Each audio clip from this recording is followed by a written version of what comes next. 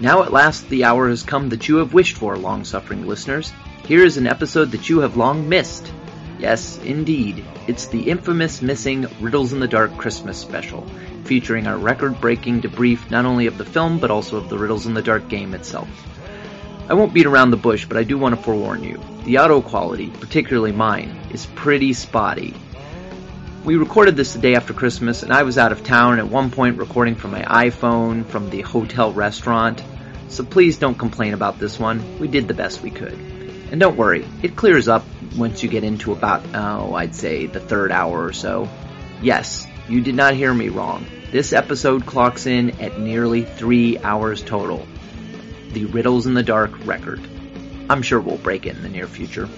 Alright, let's talk some Hobbit. Merry Christmas and Happy Boxing Day to everybody.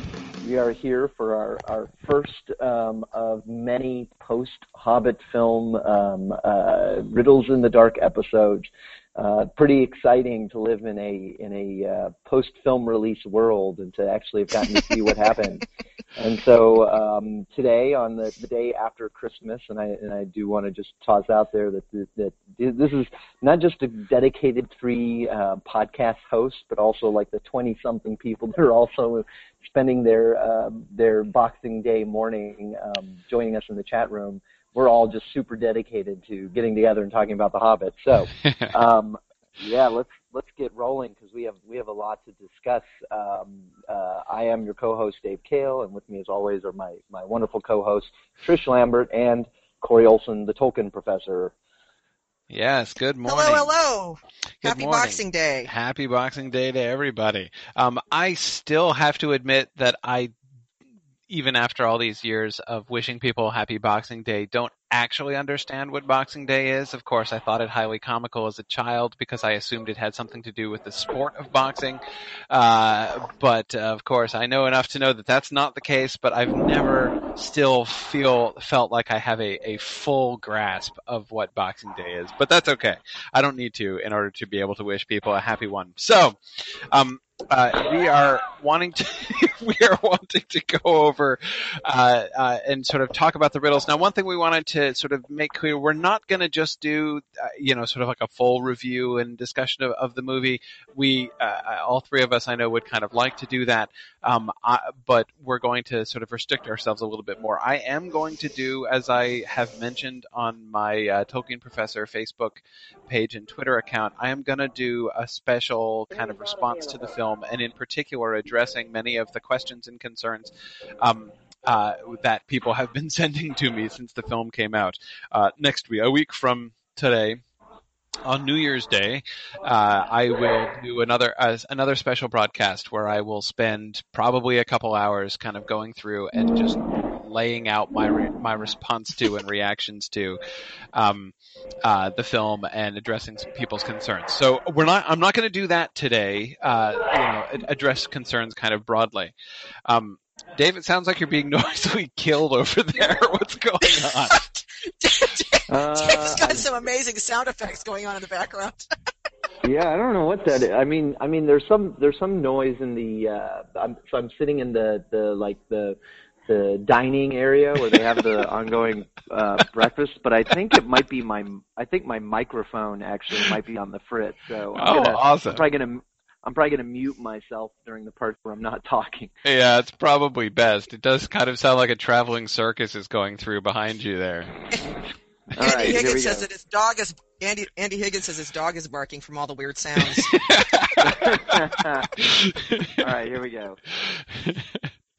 All right, so our primary focus today is going to be on we're going to be sticking to the riddles because in particular I wanted to go through and address some of the issues that have come up to kind of go over. We spent our last episode prior to the films kind of going through the riddles and kind of clarifying them and reviewing the year's worth of questions and thoughts immediately prior to the film, and we basically want to do a similar thing going through right afterwards. I'm sure that many of you, our listeners, had a similar experience to what I know Dave and Trish and I all had, which was fixating on some what might seem slightly odd moments in the film that might seem slightly odd to people who are not doing the riddles in the dark.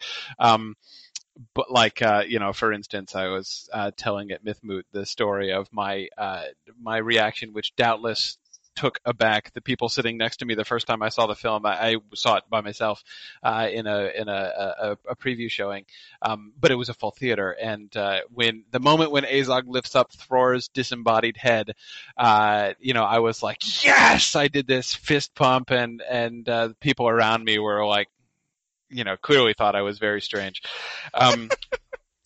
But anyway, so yes, we want to go through these elements and talk about some of the major components of the film. And one major thing that I would emphasize at the beginning is I was really pleased, although I could tell fairly quickly that I did not score very highly. I was really pleased with our riddles as a whole. They turned out, I think, by and large, to be really relevant. Some of them, of course, especially some of the early ones, were not. Didn't end up being relevant because we were making them prior to the division into 3 films. So, things like the question about will Thorin be taken prisoner, how will Thorin be taken prisoner by the Elven King and stuff, obviously not relevant to film 1, but that's not our fault because it would have been, had they not changed the sequence. But with that exception, I thought that, our questions, regardless of my own personal predictions, the questions themselves, I thought, were still really interesting, in retrospect, having seen the film. And I think that we did a good job anticipating a bunch of the things that were at least interesting to pay attention to. Yeah, so I completely agree. I had exactly the same reaction. I was my first viewing was with not a fellow Tolkien fan. In fact, actually, I really haven't gone to watch this with a fellow Tolkien fan yet. But the first time through, I was most impressed by how many questions were spot on. Yeah. I, like you, my main experience was also how many of the questions I got wrong. It's like, wow, man, we were spot on with that, and I got it wrong. Man, we were, wow, boy, we nailed that one again, except for my answer, of course. That was right. Yeah, I think we did a fantastic job of really sort of spotting where the kind of interesting action would be happening and where the interesting sort of opportunities for adapting the book would be. So I'm really optimistic for season 2. That's what I want to call it. For season 2 of Riddles in the Dark, I'm really optimistic that we'll do even better job, armed with more information about how the filmmakers seem to be working and yes. that sort of thing. Yes. And as dismally as we all did, I am the dismalist. But I have 2 points to say about that. First of all, I can only go up from here, I figure. Second, I feel like I'm actually not unhappy because I was so cynical about Jackson's keeping to the book.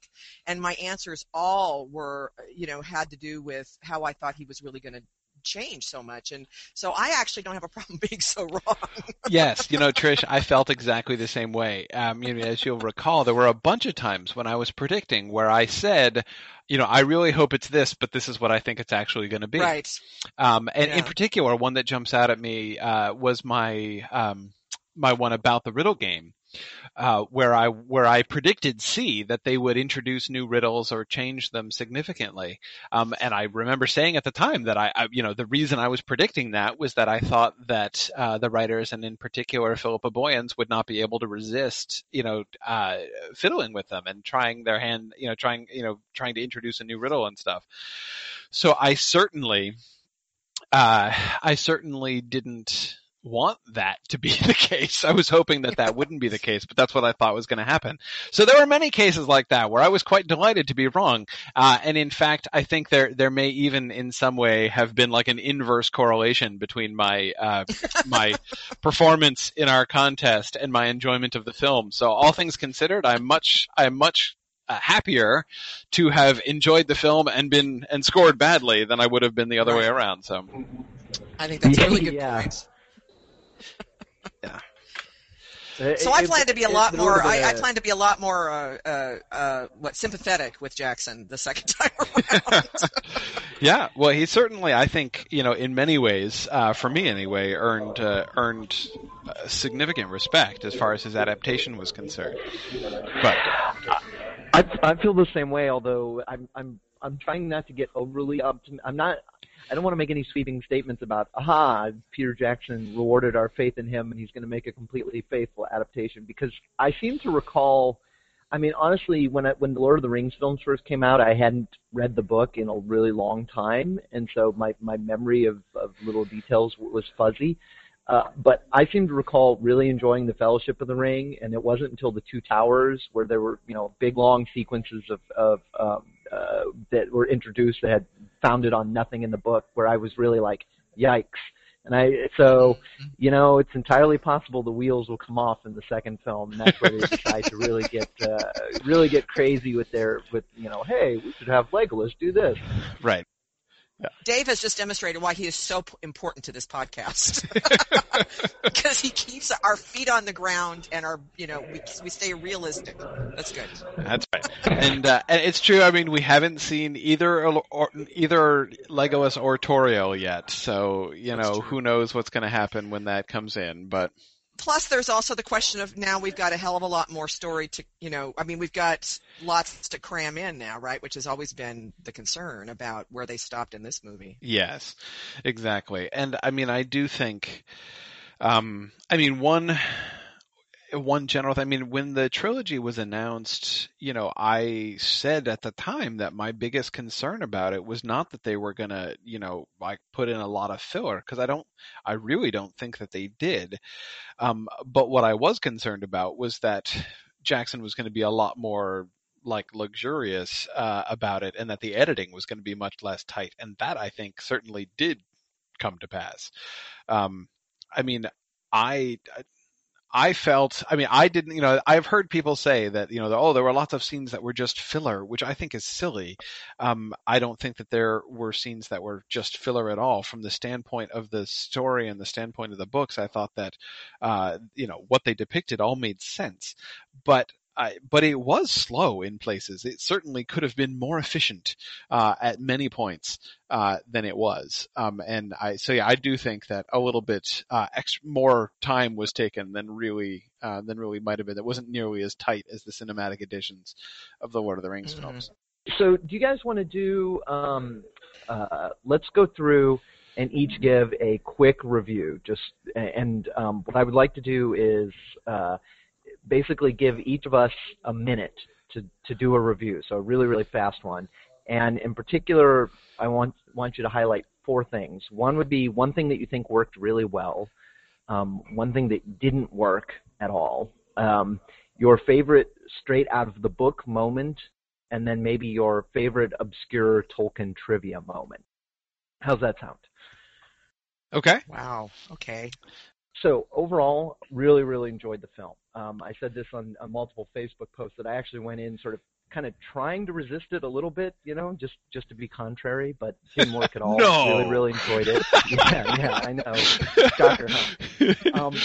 So the thing that I think worked really well was all of the characters and character relationships. Like in particular, there's just that early moment between Balin and Thorin that I just thought was amazing, and it was so great to have Balin tell Thorin, oh, you don't have to do this. You've made a great life for us. Everything's fine. Why go rock the boat? And I was just thinking, oh, Balin, that's going to come back to bite you in about 50 years.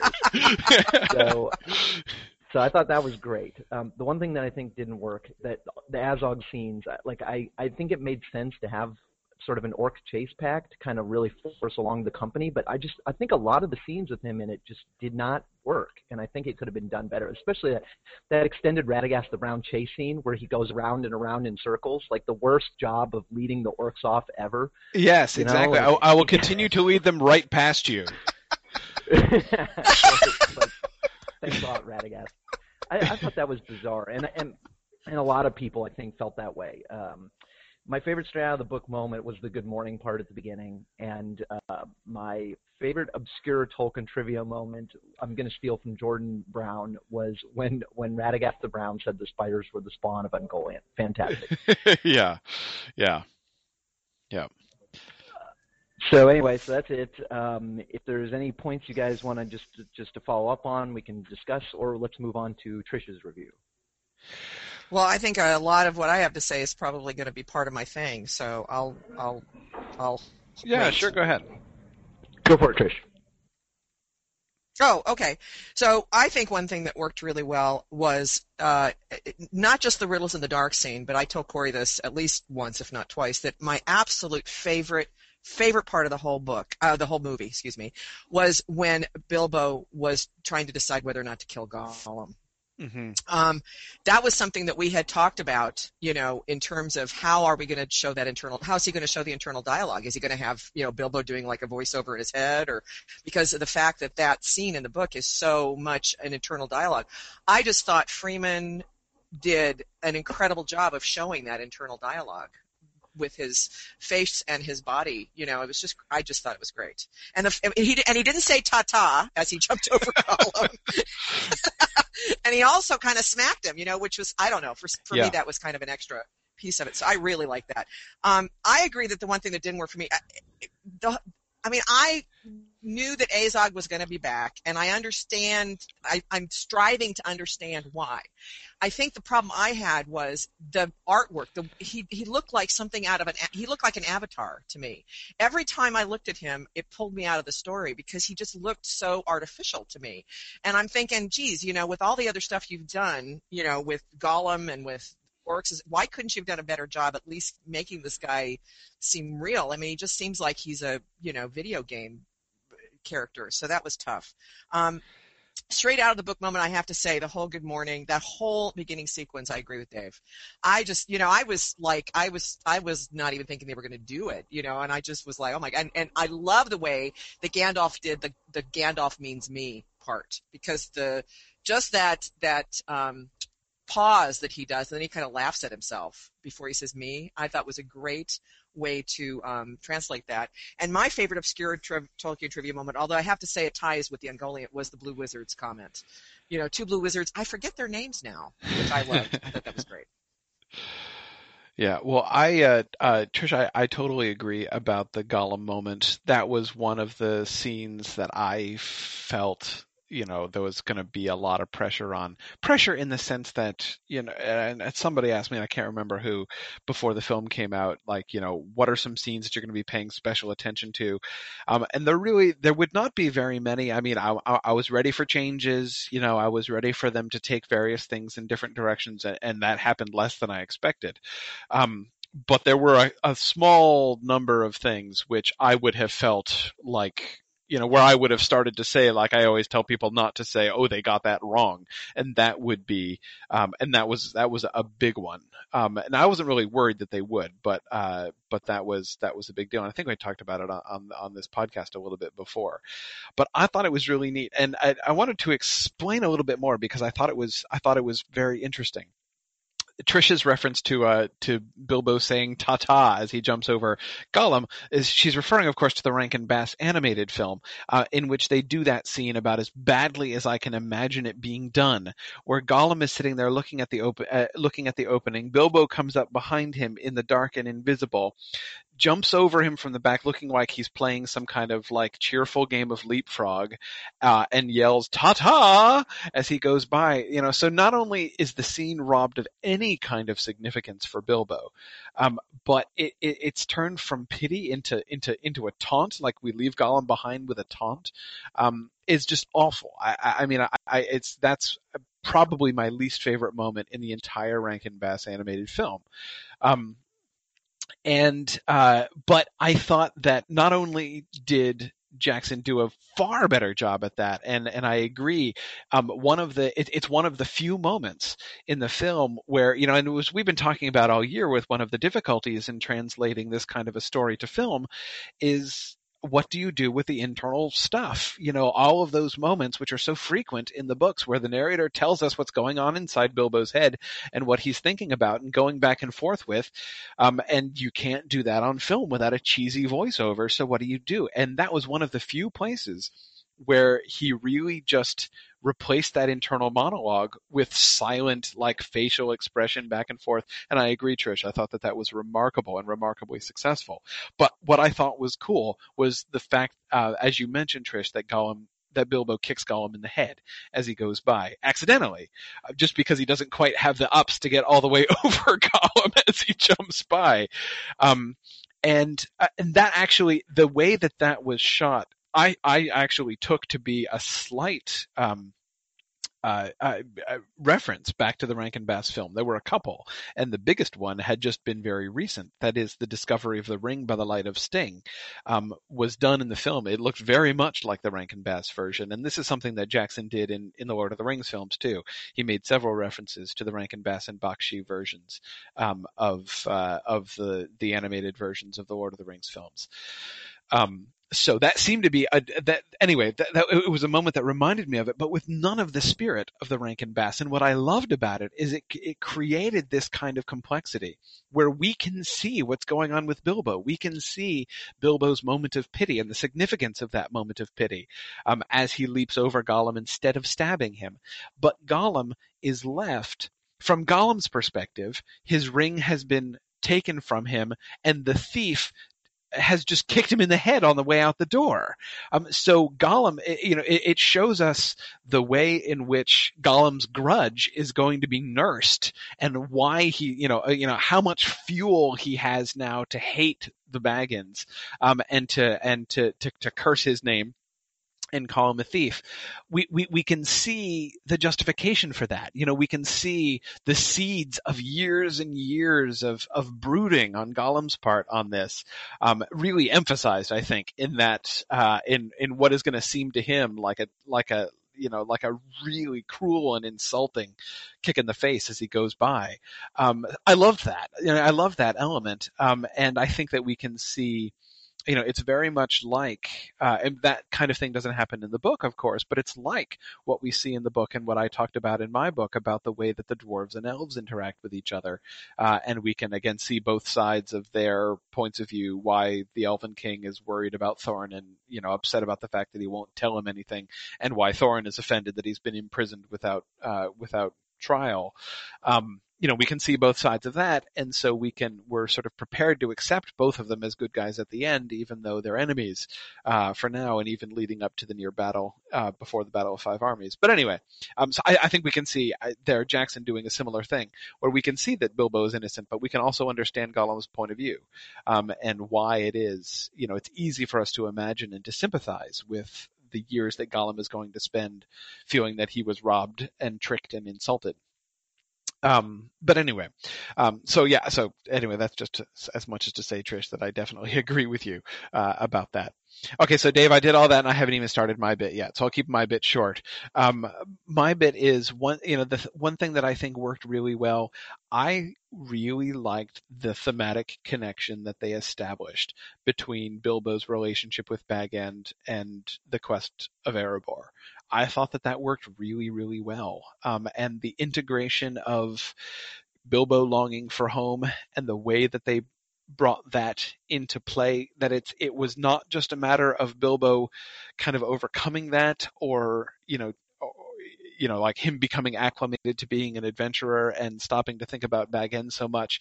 The way that he transformed by the end Bilbo's own desire for home into actually a motivation for him to carry on with the adventure and to sort of be resolved to pursue the adventure, I thought was very well done. I really liked that.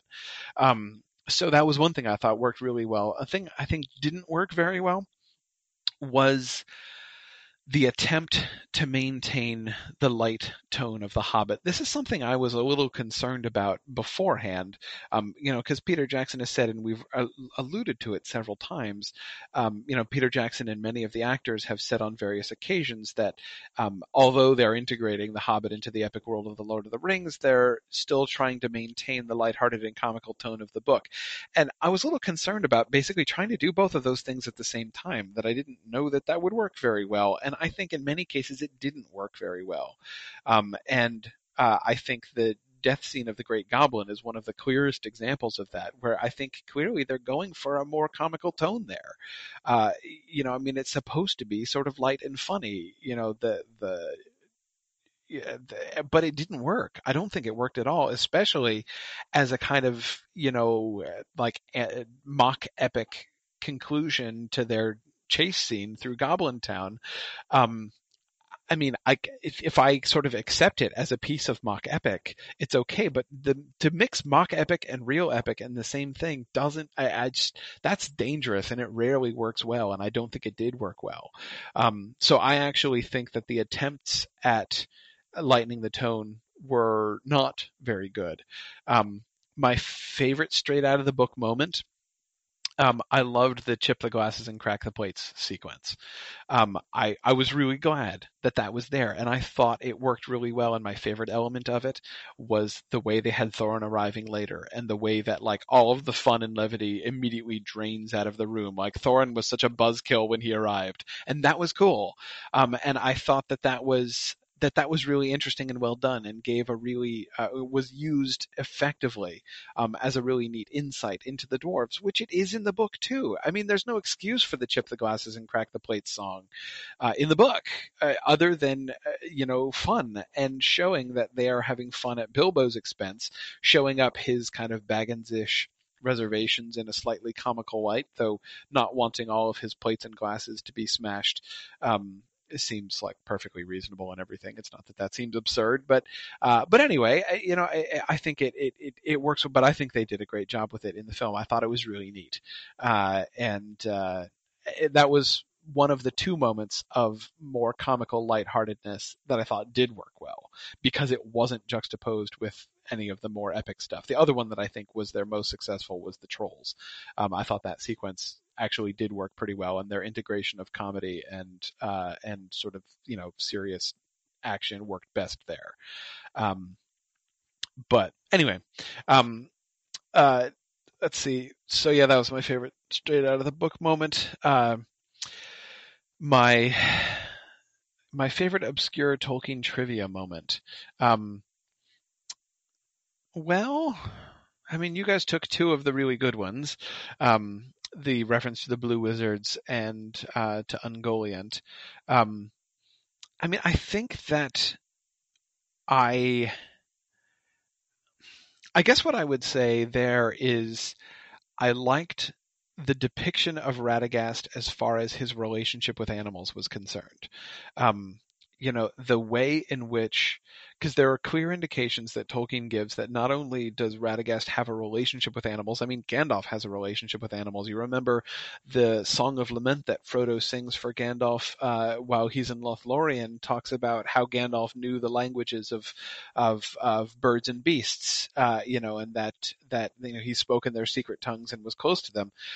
But even Gandalf, even by Gandalf's standards, he considers Radagast to be a close friend of animals, and birds are especially his friends. I had never envisioned that meant they actually nest in his hair, but again, the birds in his hair, the mice when the spiders start attacking and the mice scurry out of everywhere and climb into his clothes for refuge. Of course, his touching relationship with Sebastian the Hedgehog.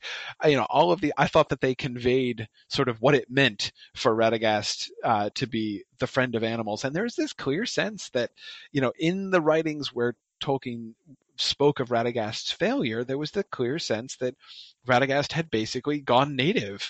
That was his failing, was that he had gone native and just came to love and care for the animals. And that, again, that way in which he lives this nearly feral existence really as one of them, I thought was cool. And I thought that they did that pretty well. There weren't, I didn't love everything about it, but that was something I thought was pretty cool. Awesome. I really enjoy. I really like what you said about the thematic connection between Bag End and Lonely Mountain. That is very interesting because it's a very different sort of way to resolve the Baggins and Took sides. Yes. That's very different from the way it's done in the book. Because, like you said, in the book, it really more comes down to him trusting his luck and enjoying being on the road. And instead, in the film, they resolve them by having him not so much adapt to adventurous life, which he certainly does, but even more so, it's about him finding motivation to help the dwarves in the very sort of Baggins kind of longing for home, and that certainly for me, one of my favorite parts of the film was that theme of the dwarves going not just to get their treasure back, but going to reclaim a home, and it's not even just we want to take back our kingdom and Thorin's kingship, but it literally is about this is a homeless people and there's a place they belong and they got kicked out of it and we want to return them. And so I thought that's one of those things where they kind of went beyond the books, although I think the seeds of that are in the books. But where they went beyond the text and took it in a direction that I personally found very satisfying. I'm sure there's Tolkien purists that might complain about it. I don't know to what degree those complaints are valid, but I found it very satisfying at least in terms of the film experience.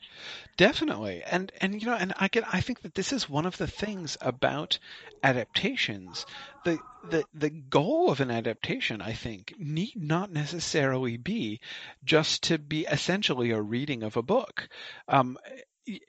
To do what you say, to sort of take things and go further.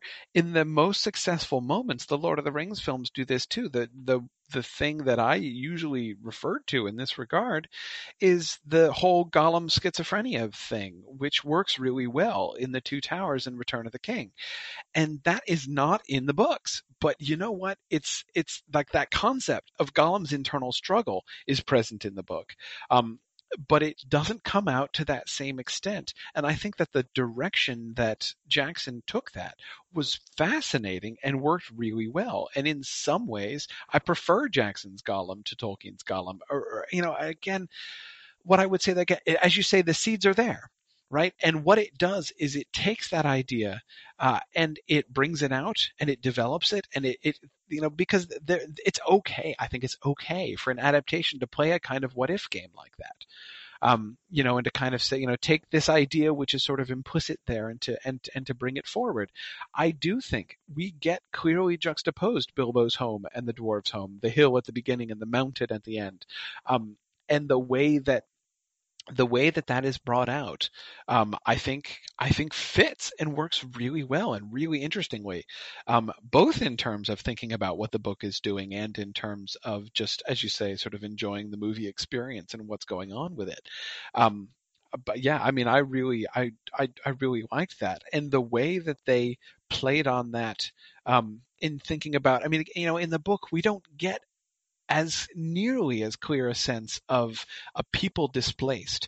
One of the scenes that I found really compelling in the prologue sequence of this film was basically like the dwarven diaspora that happens after Smaug attacks Erebor, and that scene of a once proud people like marching in columns. You get like the little like dwarvish trail of tears leading away from Erebor. That was really cool, and then segueing that to Thorin's, Thorin won't ever let it go, and he will never forgive, and he will never forget, and we can see both the nobility of that, but also the danger of that, and how this is likely to lead to the corruption of Thorin's character. And anyway, all of that I thought was really interesting and really compellingly done. And again, it's that stuff is implicit. Either implicit or even explicit in the later stuff, like when Tolkien himself was thinking more broadly. through these terms. I mean, this is something that I think that a lot of people don't really think about, is that since The Hobbit was intended to be, a one-shot standalone little story, there are a lot of the ramifications, a lot of things that Tolkien kind of tossed off in the book, which he didn't the sort of these background stories that he didn't think through because he didn't have to. They weren't related to this story. But I mean, the whole real question of what was it like for the dwarves and how did they respond to this? He didn't really work through that. Certainly not at the beginning of the story. We don't see that at all in chapter 1. We start to get it a little bit at the end with bringing in, Dan and the Dwarves of the Iron Hills. But anyway, of course, in his later writings, and when he had spent so much more time working out the larger stories and the larger histories of all of the peoples and the people involved, he was thinking in these terms more, and this is the way when he comes back to depict Thorin again in Unfinished Tales, he has him, driven by the desire to take vengeance and to restore the land of his people, and that makes sense. That's what he would be thinking about under the circumstance. But again, we didn't get that in the book. Because especially in chapter 1 in the opening sequence, when it was really just primarily a treasure hunt, because that's not the kind of story he was originally telling. So yeah, I thought that works really well. It makes a lot of sense. We should probably move on to actual results and riddles, however. I wanted to just say one thing. Wait a minute, Dave. Just one thing. Go ahead. I've been talking to the screen. I mean, this is kind of it's probably a bad thing for me to do here, but I mean, we're all very positive about the film, but I will say, besides the thing about, Azog's depiction and CGI bothering me, there are some things that I don't know if I would go so far as to say as bother me, as I think are going to be discussion fodder for us coming up, which are things like moving Bilbo's heroic moment forward into movie 1. These are there are going to be ramifications from this stuff. There's some other ones too that escape me now suddenly. Well, I mean, the whole talk about, home, and I mean, that, kind of a little bit of what you were just talking about, Corey, we're filling it out. I mean, I agree, and I also think there might be some ramifications. I think, for example, I think one of the reasons that Jackson, and we'll get into this more, and I'll just say this really quickly, and then we can move on. I think one of the reasons Jackson might have moved that heroic moment forward, and the whole thing about the hug at the end, the bromance thing, is because I think what's going to happen in movie 2 is that relationship's going to get closer and closer, and it's going to make Bilbo's betrayal in movie 3 that much more dramatic. Mm-hmm. So. Yeah, well, that's going to be. I mean, I definitely want to do. That's certainly going to be one of our riddle questions for season 2, as Dave calls it. Is the direction of Thorin and Bilbo's relationship in film 2? Because I think that there are lots of ways that could go. But I will save further discussion of that for our future episode. But. Yes, right. Me too. And the other, I think, that we want to talk about more later is the compression of the timeline so much, that it starts, that Mirkwood is actually Greenwood when we start. I mean, there's just this enormous compression of the timeline. So again, not enough time here, but I just want to go on record. Yep. I completely agree with you, by the way, Trish. And I actually, that's one of the big criticisms, or not criticisms, nobody's really complained about it. I saw like John DiBartolo put something about it on your Facebook, thought that was too early. I actually completely disagree. I actually think that their storyline is going to work way better if they're actually getting along at this point. That the first film is about proving himself. The second film maybe as you've speculated, Corey, maybe about sort of a growing rivalry. So maybe Thorin's acceptance and admiration for Bilbo starts to turn into a little bit of jealousy and resentment. And then by the third film, it becomes outright hostility when Bilbo betrays him. I'm thinking that actually works really well. It completely makes sense to do it that way. Yeah. And I mean, I think especially given the trilogy structure now, presumably the spider scene, which is, of course, the moment where Bilbo really takes the leap forward and becomes heroic in the books, the spider sequence is going to be relatively early I assume, in the first hour of film 2. And that would be a really awkward moment for Bilbo to have this kind of character climax. I mean, as far as thinking of the films as, stories with their own story arcs that that need to be kind of internally satisfying, that would be a deeply awkward place. Having it come at the climax of film 1 makes a lot of sense, because the majority of the stuff that's going to be covered, I assume, in film 2 is going to be stuff that that's post Bilbo's heroic climax anyway. So to have that come 45 minutes into film 2 would be weird. So I agree with Dave. I liked it. I thought it worked fine. If anything, I thought it was tame. Some people have asked, didn't you think it was totally unlike Bilbo to come running in and and take out an orc like that and fight off a warg? Can you really imagine Bilbo doing that? And I'm like, well, can you really imagine Bilbo single-handedly taking on 100 giant spiders? Because that's what he does in the book. If anything, I thought that his coming in to take out one red shirt orc was a kind of a tame heroic moment compared to what he does in the book. Leave it to me, I will do the stinging. I mean, come on, he's and also it makes sense from the standpoint that they're cornered, right? In the case of the Mirkwood scene, there's sort of, you're right, it's almost more dramatic in the sense that there is a moment where he could probably run away maybe and survive, or at least it'd be easy to imagine him having that thought. Yeah. Here, there's no, you're not going anywhere, so you may as well just run headlong. Your choices, burn to death, fall off the cliff, or run headlong, or wait until the wolves get you, or run headlong into the wolves. Right. So you can imagine sort of that kind of just sort of that moment of kind of desperate mania coming upon you, where you're like, I'm just going to charge right in because what's the point? Right. So I agree. I think it makes complete sense. And plus I think we've had Bilbo. We've had Bilbo waving around his sword an awful lot in the movie, I mean, way more than obviously than he does in the book. And it kind of stepwise, because he has that fight with the goblin there in Goblin Town, and then he kind of does his thing with Gollum with the sword, and you could kind of almost see it stepwise to where, if I hadn't read the book, I don't know that I would have been all that surprised that Bilbo made that rush, especially given what you just said, Dave. Right. Yeah. And I mean, of course, that was one thing symbolically that I was sort of slightly disappointed by, but I don't hold it against them, and that is the sort of the decrease of the symbolic significance of Bilbo drawing his sword. In the book, that it happens so sparingly, and it's such a big deal when it does. Bilbo's almost forgotten about his sword when he takes it out, and right after he finds the ring, he draws it for the first time to kill the spider. That's the first time he actually uses it on anybody. But it's easier for that to happen in the book. On screen, you need to have. I mean, if it never comes out. If the sword never comes out until the equivalent of chapter 8, if we only see it once, that is during the Gollum sequence, and never again, in the film, viewers are going to just forget about it. Whereas again, that's easier in the book.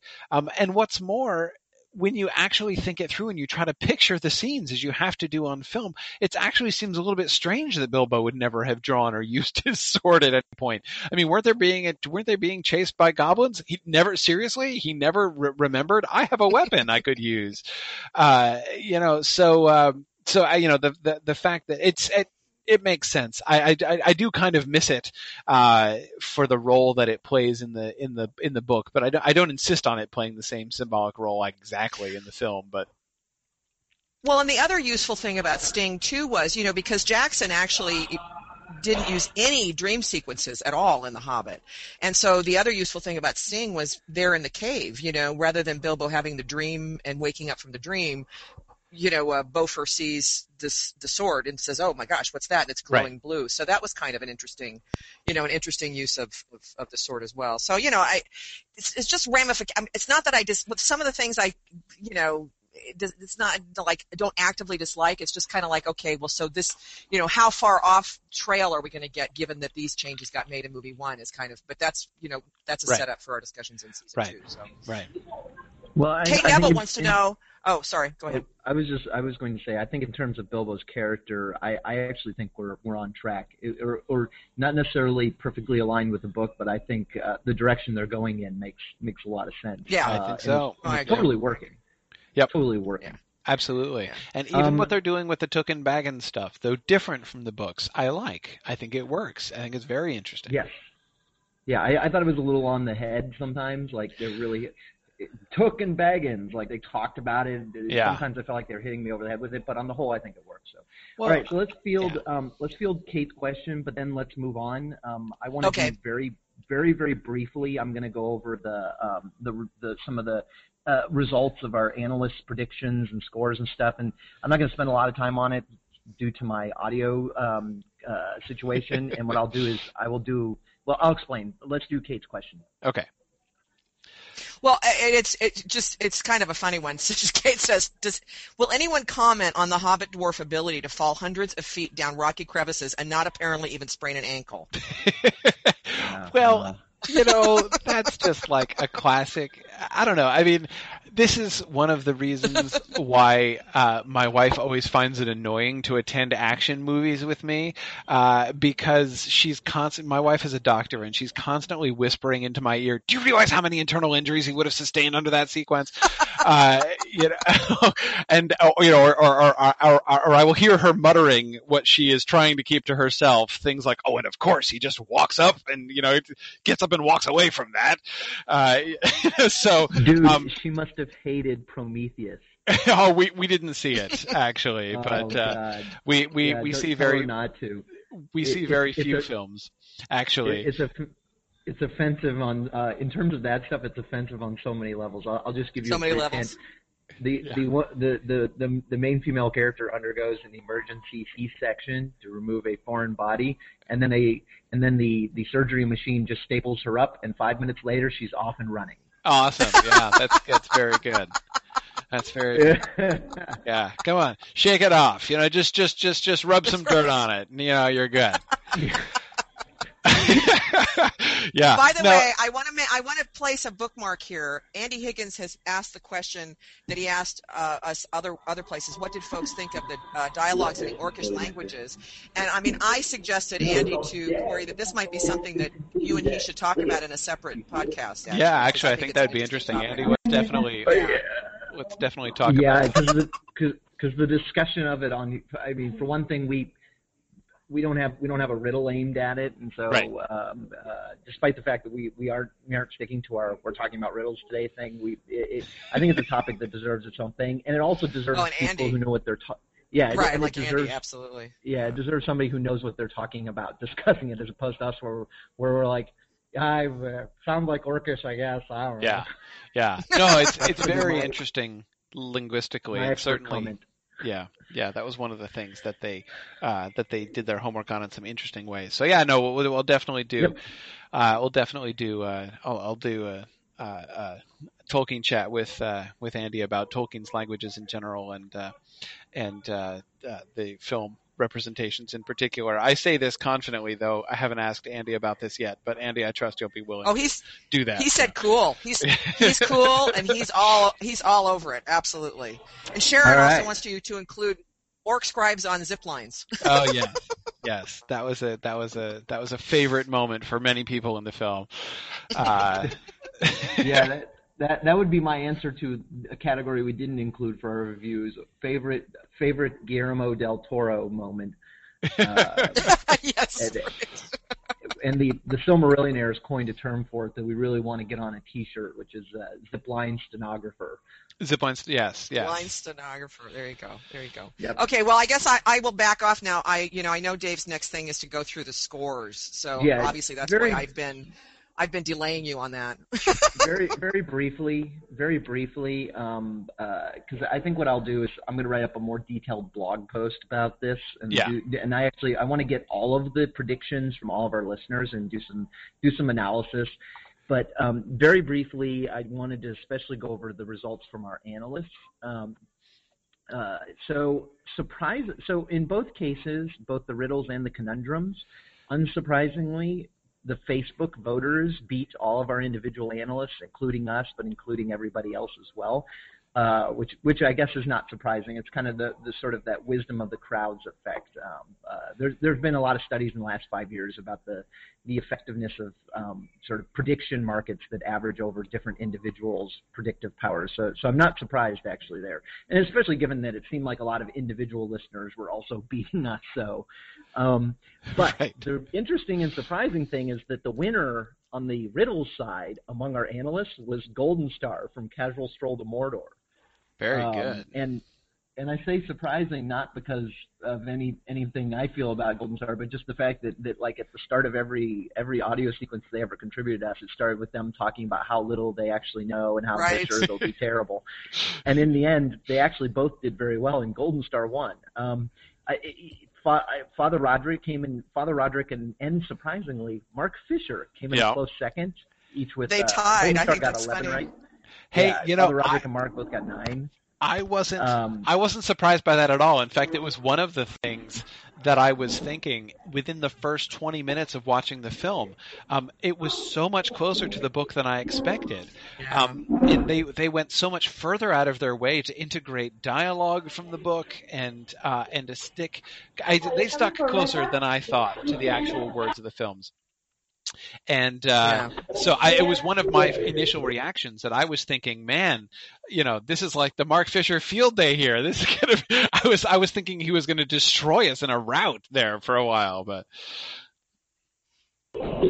fortunately, we wrote our questions in such a way that in the later questions he was penalized.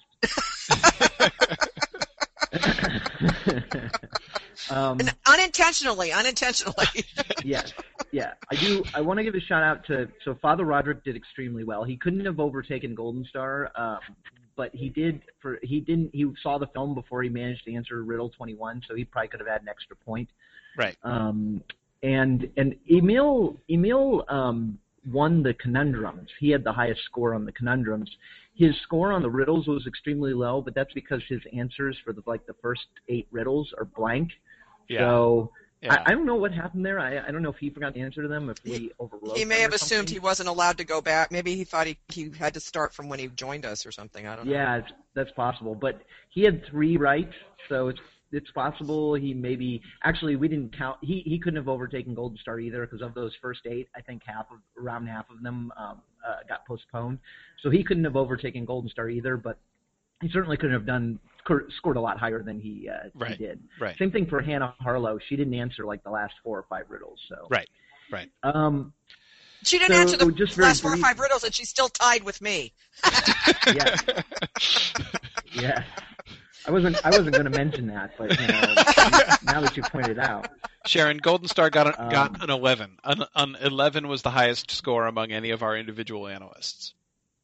Yes. Right. Yes, which is not as high as a lot of listeners. So yeah, our listeners are by far smarter than we are, I guess. Although I do think we'll talk about this later, but I do think for season 2 we might institute a time limit on answering questions, like that you have to answer it within a month of it being posted, or else you won't get it. Because I wonder how many people went through and answered most of the questions like in the weeks before the film, and had the benefit of a lot more hindsight than our analysts did. So anyway, something to think about. Yeah, I'm going to manage the Facebook page a lot more closely in that regard, and I'll make sure folks know that they have a time limit, and then I'll just hide the question once the time limit's up. Yep. So in my blog post, I'm going to talk about sort of which questions were apparently the hardest and the easiest based on how many folks got them right. But the overall trend seemed to be of increasing difficulty. So like in the first few questions, I think the first 5 or so questions, maybe even more, there were a lot where we actually ended up getting postponed. Yes. Or questions like Thrain's backstory where I was on the fence. The judges ultimately decided to count it. I was on the fence. I thought maybe the Thrain question should just be postponed, but we'll probably reopen it, at least as a topic of discussion, because I have a strong suspicion his backstory is going to be opened up in the next film. But so there's a few of the early questions where they weren't counted, or folks got a lot of those wrong. But then there's a trend for the next 5 or 6 riddles where like just the vast majority of the analysts are getting them right. And then the last 5 or so riddles, there's a reverse trend of suddenly like very few people are getting them right. So especially like riddles 17, 18, and 20, like fewer than three analysts got it right. So I think we're getting better at writing really, really challenging riddles. So that hopefully will be a trend we will continue throughout season 2. So that is a very charitable conclusion. See, I wonder if there's correlation. I wonder if there's correlation to when I joined the team and when the riddles got harder. Yes. Doubtless. So I want to move. I don't want to spend too much more time on that. I'd like to move on if we can to debrief the riddles, and what I'd like to do to debrief them is I have sort of 3 general things that I'd like to cover. The first one, I just want to give you guys a chance, if you want to go on about things that you think the judges maybe got wrong in determining our official answers. For example, Corey, if you'd like to rail about Bilbo's character, go for it. About his incipient tookishness and how I was really correct. Well, okay. I mean, see, let me just say that I'm not going to dispute the judges. I think that their answers are defensible, in almost every case. I do think the one, of course, that Dave is referring to is with Bilbo's character at the beginning, whether he was going to be like totally mainstream or whether people would think that whether he was incipiently tookish or whatever. And I voted my answer was incipiently tookish. I think there is some evidence for that. In particular, one of the things that really fascinated me about this was the way in which the films tried successfully, I think, to integrate the depiction of Bilbo in Chapter 1 of the published Hobbit and the depiction of Bilbo in The Quest of Erebor in Unfinished Tales. And I would emphasize these 2 depictions are incompatible. Tolkien himself did not synthesize them very well. He never got to the point of synthesizing them very well because he wasn't making them into one consistent story. But it's one of several moments, and in my mind, one of the largest examples of just a flat-out contradiction of the published Hobbit in The Quest of Erebor. Much of what he does in The Quest of Erebor is simply, I'm going to tell you some stuff from behind the scenes, like we don't really know what was going on in Gandalf's mind. We don't know anything that happened between Gandalf and the dwarves prior to their showing up in Chapter 1 of The Hobbit. So all of that stuff is more or less a blank slate that he can draw on, as he does in The Quest of Erebor. But the stuff that he says about Bilbo just flatly contradicts what we learn about him in Chapter 1 of The Hobbit. Namely that that when Gandalf knew him as a young lad, he was adventurous, and this conversation that Gandalf describes between himself and Holman the gardener, who says that Bilbo is always running off to see elves and stuff, not just in his youth, but then, when Gandalf stops by Bag End to see Bilbo on his way to visiting the dwarves prior to their coming in. So we're talking within months of the unexpected party. Gandalf stops by Bag End, finds Bilbo not there, and talks to the gardener, and the gardener is like, oh, he's off again, probably visiting elves or something, and Gandalf says, oh, that's very encouraging, and then he's surprised and disappointed to find that Bilbo is as useless and helpless as he seems to be in the unexpected party. But that depiction of Bilbo running off to meet elves and having a reputation in the local community as unpredictable, in fact, is a flat contradiction to what we're told of him in Chapter 1 of the published Hobbit. And I thought that it's fairly clear in the film that Peter Jackson and team were really trying to bring those 2 things together. And in particular, I'm thinking, of course, of the conversation between Bilbo and Gandalf when Gandalf tells the Bolror Took story. Which, by the way, is it too late for me to nominate that as one of my favorite? It's not exactly a Tolkien trivia moment, but I thought of it too. Yeah, I thought of it afterwards too. I thought the fact that we got the whole invention of golf story related nearly word for word. But anyway, I thought that they did that really interestingly to make Bilbo's really a divide. Well, here's my understanding of how they did. Here's my reading of the film anyway. That what they depicted Bilbo as, completely Baggins-ish with no natural inclination towards tookishness, or at least that's I think how they attempted to depict him. But they seemed to invite the understanding that he was internally divided about that he was inclined towards tookishness, but was attempting to suppress it, that he didn't want to live up to the tookish stuff, but kind of felt a sort of pressure to do it. Anyway, I thought it was very intriguingly done, but I do think Gandalf's references, especially to, how comparatively adventurous he'd been as a child and everything.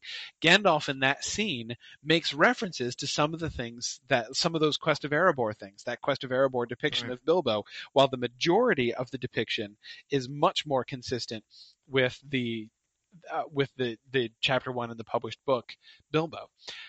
So I really thought that they joined those two together much more successfully than Tolkien ever got around to doing. I don't doubt he would have done. My suspicion, by the way, as to how Tolkien would have done that is that he would have emphasized more the fact that The Hobbit was told from Bilbo's biased point of view, and that basically Bilbo had kind of hushed up that stuff and made himself appear more respectable and predictable than in fact he was. That's my guess as to how Tolkien would have, but that's only a guess. That's not in any way authoritative. But the film really tries to bring together those two facts. He is boring and predictable, and he is also, does also have these inclinations, and they explain this through, as I say, through a kind of an internal division within him. Anyway, I thought it was cool. Actually, there are a couple of follow-up points on that I'd like to make. One is that I think, as much as I raved about, and I still do, about Bilbo. Martin Freeman's, nonverbal communication in the Gollum killing sequence or non-killing sequence.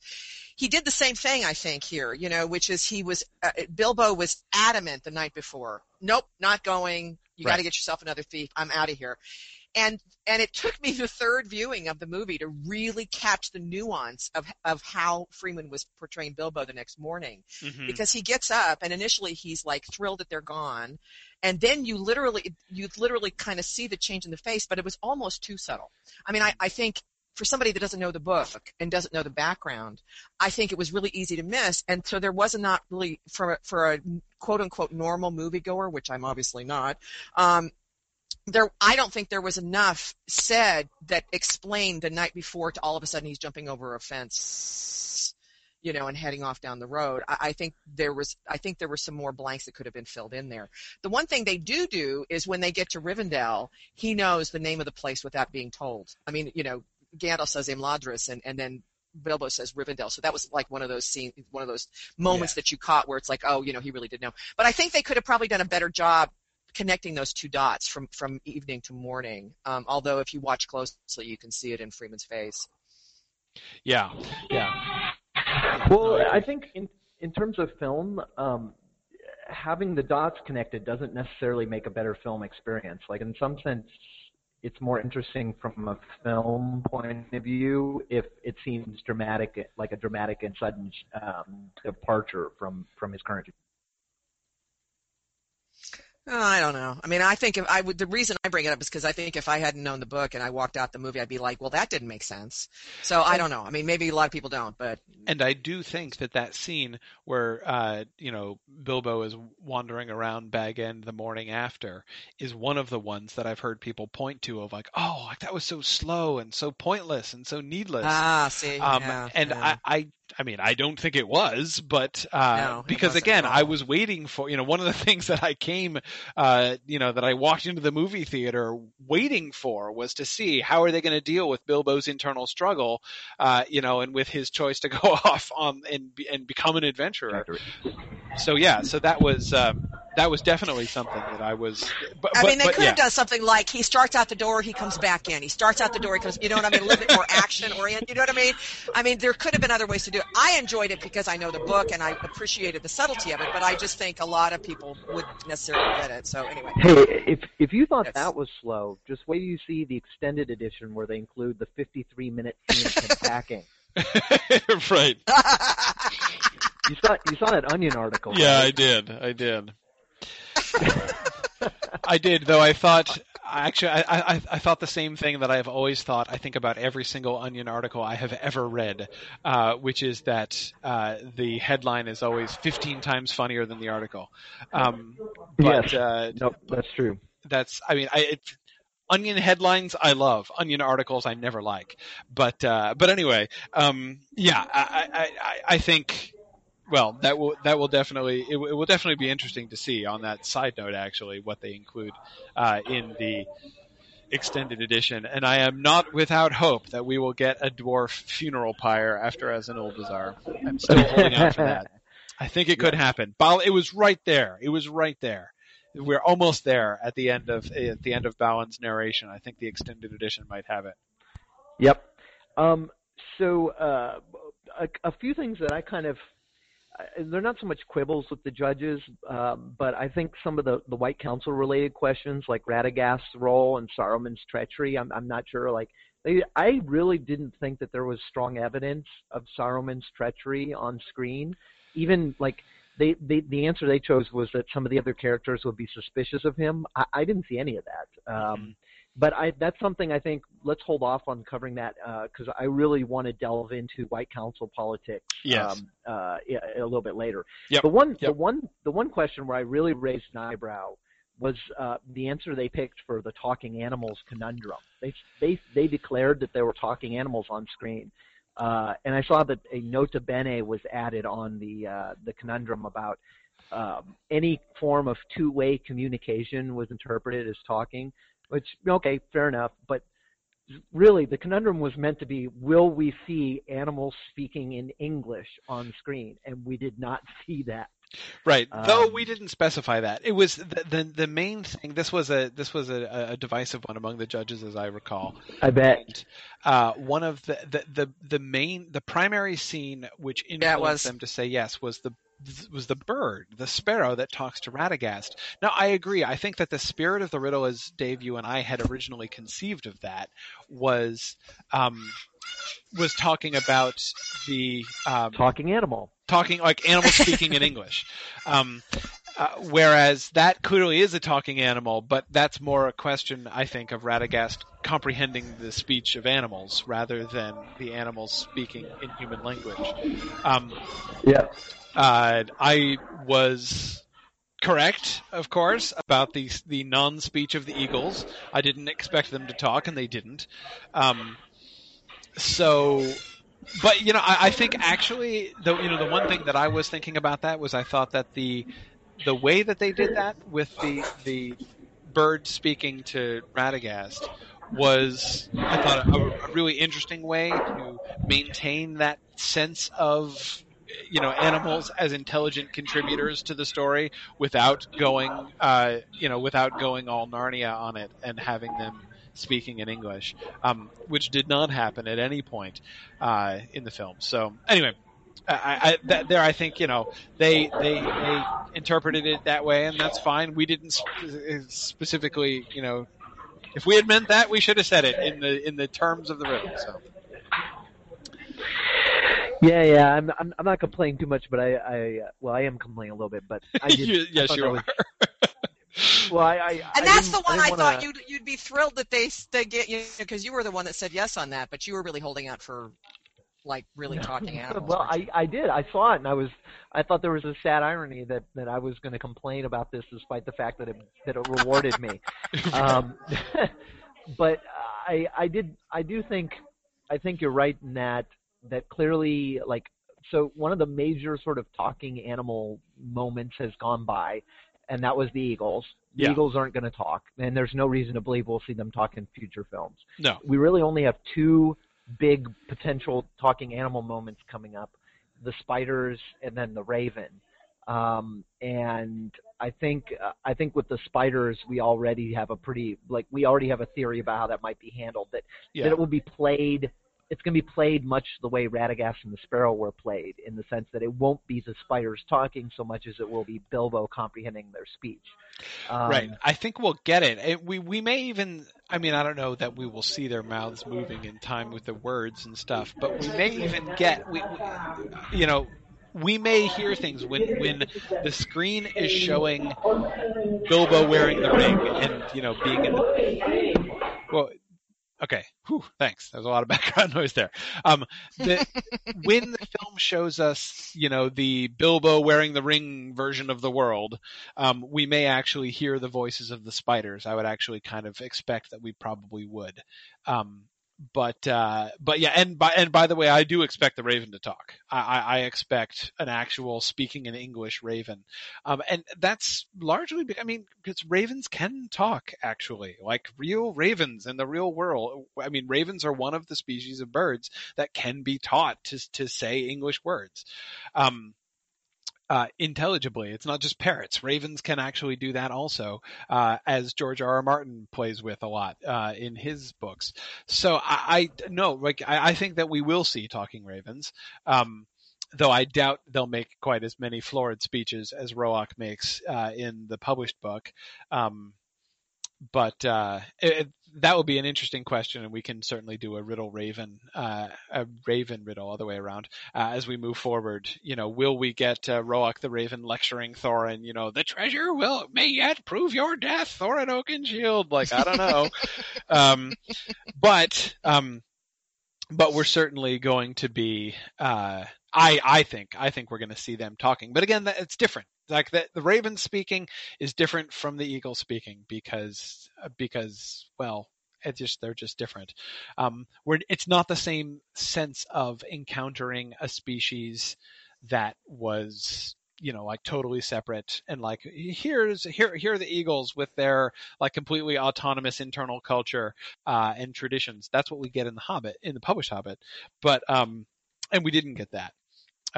We didn't get that at all in the films. But anyway, that will be interesting to see as we move forward. Okay, cool. So let's move on to move away from complaining about the judging to which I think was actually very well done, and we thank the judges for their service. We know it was more than likely it was probably a very stressful, thankless job. Yeah. And so we appreciate their hard work. And they did a really good job of it. I know Trish was paranoid that I was going to like disapprove of their choices, but I actually didn't. I thought they did a great job, and not just because I got more right than you guys, because the truth is I still didn't get very many right. But I think they did a really good job, and they did I think for the most part they really nailed it. But let's get into just sort of more just general discussion about our riddles. The kind of the sort of broad topic I'd like to begin with is sort of historical material or questions pertaining to riddles that we posed about historical events. So things related to the Battle of Azanulbazar, riddles that pertain to things depicted during the prologue. So, for example, there wasn't anything, as far as we could tell, about the dwarf ring mentioned on screen. Yes. But that was still a looming question during the prologue for anybody who's a huge Tolkien fan. And I did count my last viewing. Thror was wearing at least 4 rings, 2 on each hand. So let's talk about sort of those kinds of things, sort of wider picture, wider Middle-earth history things, especially related to either the prologue or the Battle of Azanulbazar scene, or even just the Azog storyline. Well, I thought, one thing I would say, although down to our very last pre-film episode, I was still saying that I thought that Thror's death was going to be the precipitating factor rather than a consequence of the battle. I thought that worked fine. As I said way back in like our third ever Riddles in the Dark in our Thror episode. Remember, I said way back then, it's going to be really hard to make slightly cracked Thror work on film. And the sequence as it occurs in the book that is in the appendices of having Thror like waltz single-handedly into Moria and claim the place and then get murdered by Azog as a trespasser.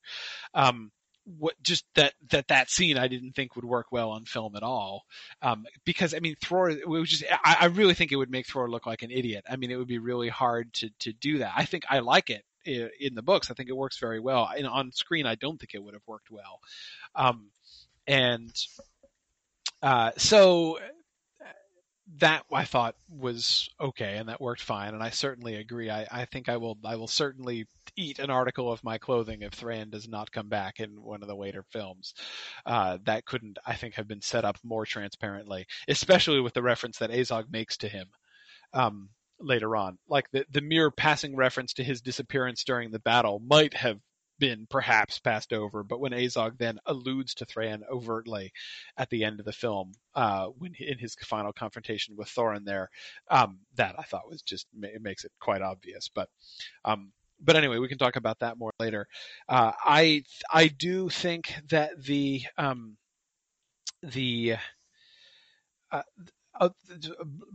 dwarf ring thing, I'm still holding out on that. There was no, I was paying really close attention for any kind of veiled reference to the dwarf ring, and I didn't hear any. But I'm still holding out, well, I would say hope, that they're going to go in that direction, that they're going to bring it in some way.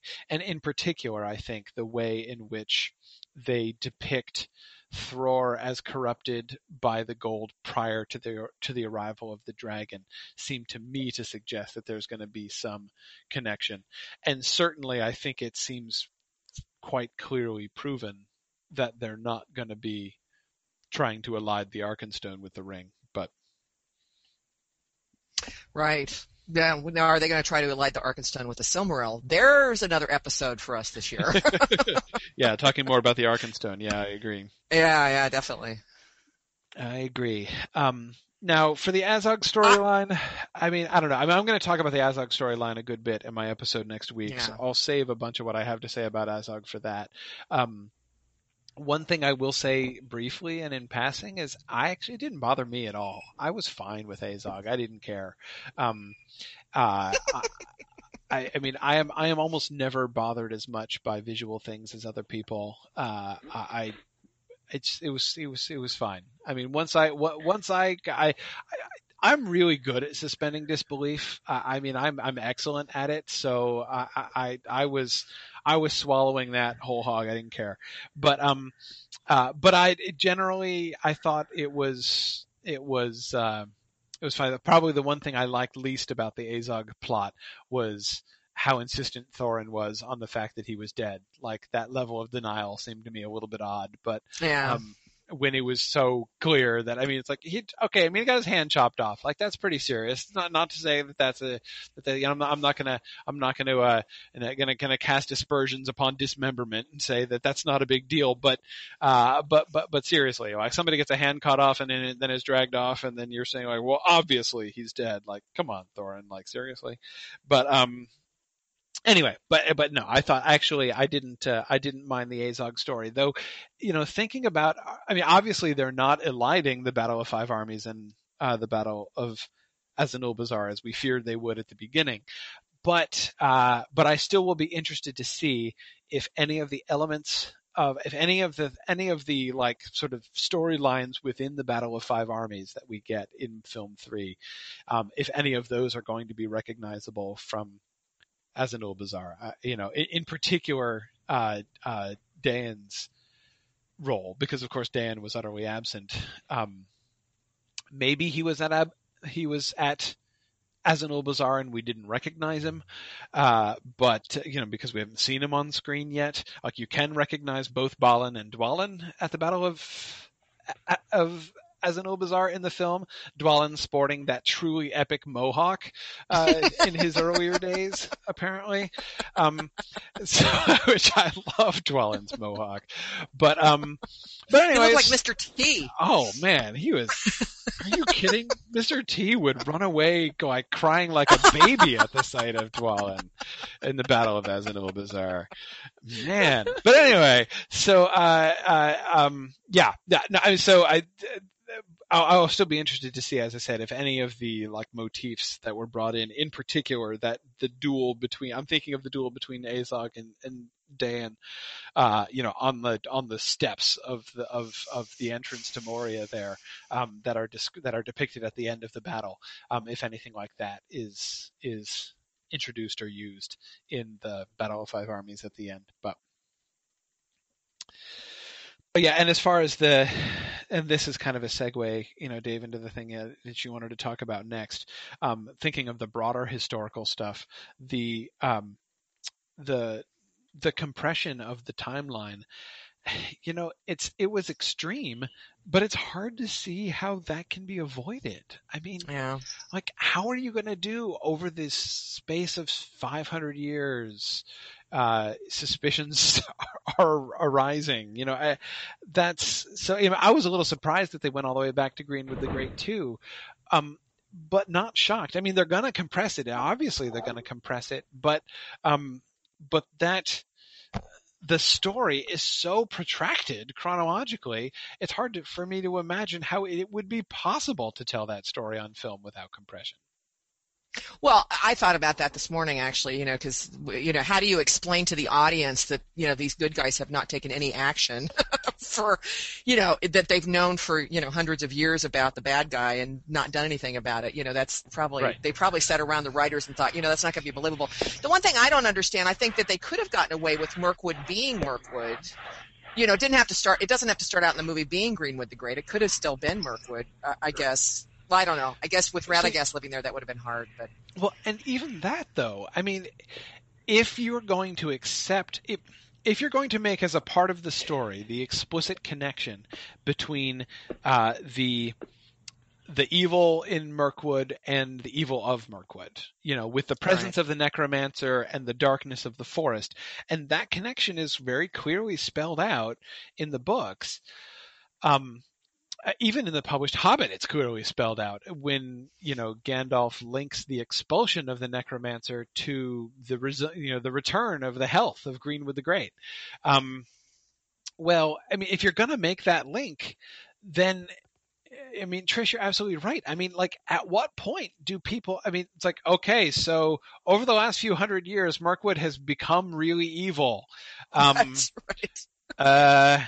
Anybody gonna check this out? Anybody vaguely curious about this necromancer dude? No, I mean, it really is something where if you try to narrate the story not in like bullet list format as in the Tale of Years, but if you actually tried to give a narrative of it, you'd have to give some account for, like, what were the White Council doing sitting on their hands for 150 years while this was, I mean, Saruman might be like, there's nothing to be afraid of, but you're still like, look, there's an evil forest right there. Like, something has happened. What is? Well, and even in the Tale of Years, they're like, it's kind of like the White Council goes, oh, it's one of the Nazgul, probably. Yeah. I mean, right. Right. Yeah. So, like, let's do nothing about that. I mean, no. I mean, it's very difficult. I mean, it's very difficult to work that out. And I don't know. So, to me, it makes sense. I kind of agree. This is one area where this is one of the sort of purist complaints that I completely dismiss. Like, people saying like, Mirkwood was bad for hundreds of years. I just say, yeah, how are you going to do that on screen? I mean, come on, give me a break. Right. And this wasn't an unexpected change either. We called this from the very beginning. Yeah. They'll almost certainly compress the storyline. And also, how's it going to work on screen if we're going to insist that things be done exactly as they are in the book? How's it going to work on screen if the first thing they say is, so this entire movie is about Bilbo's adventure to go defeat Smaug while we all ignore the real bad guy who's in the forest, Sauron, by the way. You know, like, because that is where, if we're slavishly following the book, that's where we're at. The White Council knows it's Sauron, and in fact has been doing nothing about it. For Like, a long time. For almost 100 years they've known. That would defy belief on screen. However, I will say, like, I think you have yours is a good point, Corey, which is, where do we draw the line? And Right. I think the Greenwood the Great to Mirkwood transition thing is something that I think could have been done a little differently. Like, they could have just started out with Mirkwood being Mirkwood and just have a one-liner that says it didn't always used to be this way. Because the truth of the matter is, what they did on screen, in my opinion, didn't really work that well. Did they show me Mirkwood in the prime of its health so that I could really get to know it and really feel it viscerally when I start to see the decay? Not really. They kind of gave me some random shots of Radagast the Brown wandering around the forest, picking up odd-looking mushrooms, sticking his hands in tree muck, and looking concerned. And a bunch of dead animals. Yeah. Yeah. I didn't find it. I thought that didn't work. I would have preferred, I think it would have been just fine to just show me Mirkwood and just tell me, yeah, it didn't used to be this bad. I think I would have believed that if they showed me a really bad-looking Mirkwood. And I wanted to see black squirrels. Yeah, I would have liked to have seen giant black squirrels. You might still get a chance. Yes, that's true. But my complaint about I know a lot of people didn't like the Radagast the Brown character. I didn't mind him too much. I would have preferred he not be goofy. And I hate when they do the pipe weed is marijuana thing. That drives me bonkers. And I hate him crossing his eyes. I mean, I could have done without him crossing his eyes. that was annoying too. But my bigger complaint about that is same as my complaint about Azog, which is not so much the presence. Like, I think the Azog storyline was a good one and worked. Could we have made it Bolg instead of Azog and be more true to the book? Sure, fine. But I think the idea of having somebody chasing the party, giving them a sense of urgency, made sense.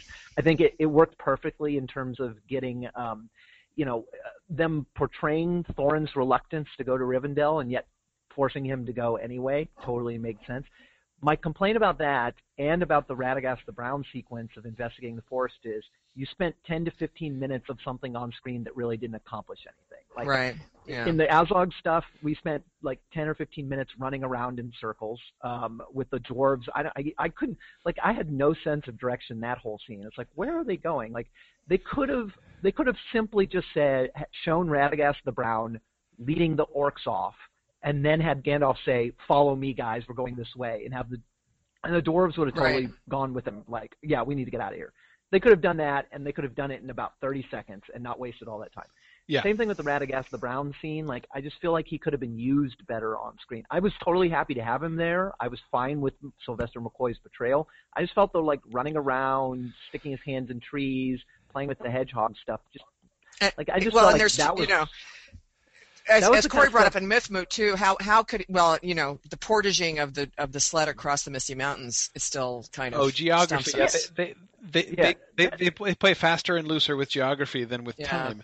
But that stuff doesn't bother me though. That to me strikes me as kind of Tolkien purist stuff. Like, wow, geography. I'm just talking about they put something on screen and I just think it wasn't good filmmaking. That's the kind of stuff. The hedgehog sequence, the Azog running around in circles stuff is the kind of stuff that I think, like you said, Corey, when they bought themselves the extra screen time by splitting it, those are the kinds of things that probably would have gotten edited down and then didn't because they had it. Right. But I just found myself sitting there thinking, I'm not enjoying watching this. I don't think it's working. Right. Well, now but overall, the compression, I think, totally works. Loving the mystery of the necromancer's identity storyline. Here's my defense of the Radagast in Greenwood sequence, and I'm not disputing your analysis of its not being extremely compelling or interesting on film, but here's my defense of it. I would say that in that sequence they are doing the opposite. I am delighted to say, doing the opposite of one of my absolute least favorite moments in the Lord of the Rings films. One of the moments that I find utterly indefensible in the Lord of the Rings films was Treebeard's complete unawareness of the fact that a huge chunk of his forest has been taken out by the orcs of Isengard. You know, the fact that Merry and Pippin have to deceive him into going towards Isengard so that he accidentally discovers that his trees have all, you know, that all these trees have been killed. I just like that. The idea of that is just so. It's one of the places where, you know, much as as I try to discourage this kind of language, it's one of the scenes where I'm just like, that is just wrong. That makes no sense. it renders Treebeard into a buffoon, and I can't stand that. I cannot watch that movie for that reason.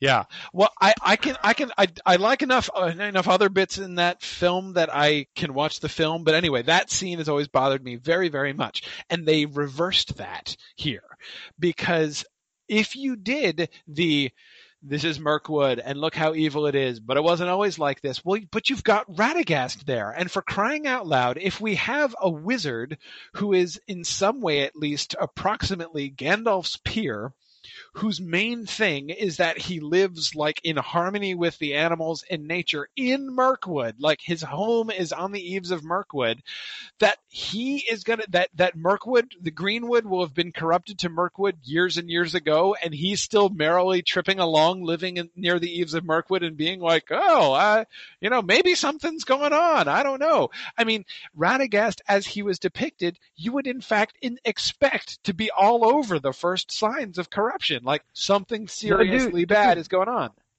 That's precisely my point. I think what I would have preferred is come into the film with Radagast saying, yeah, there's this growing corruption, and I've been, like at first I didn't think it was that bad, and I was just trying to treat it, but increasingly I'm convinced that there's some unnatural source, and so I'm going to go investigate. And so what happens on screen is him discovering the cause.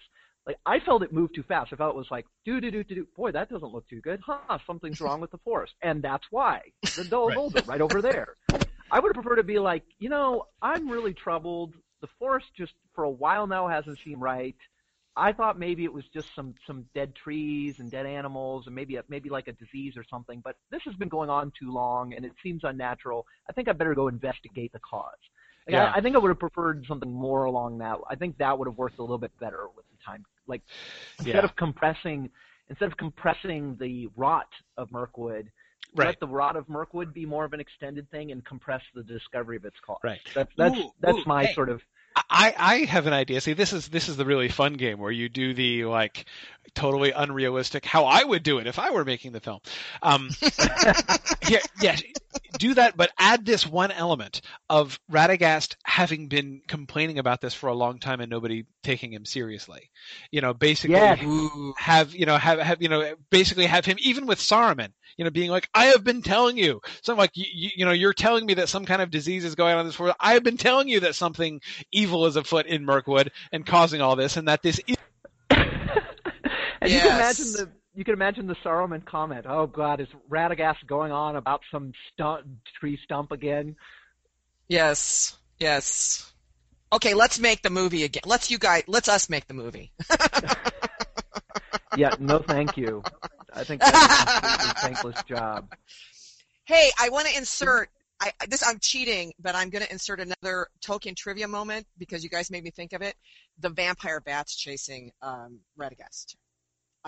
That was definitely a good Tolkien trivia moment for me. Yeah, that was pretty interesting. Did we lose Corey? Oh, we might have.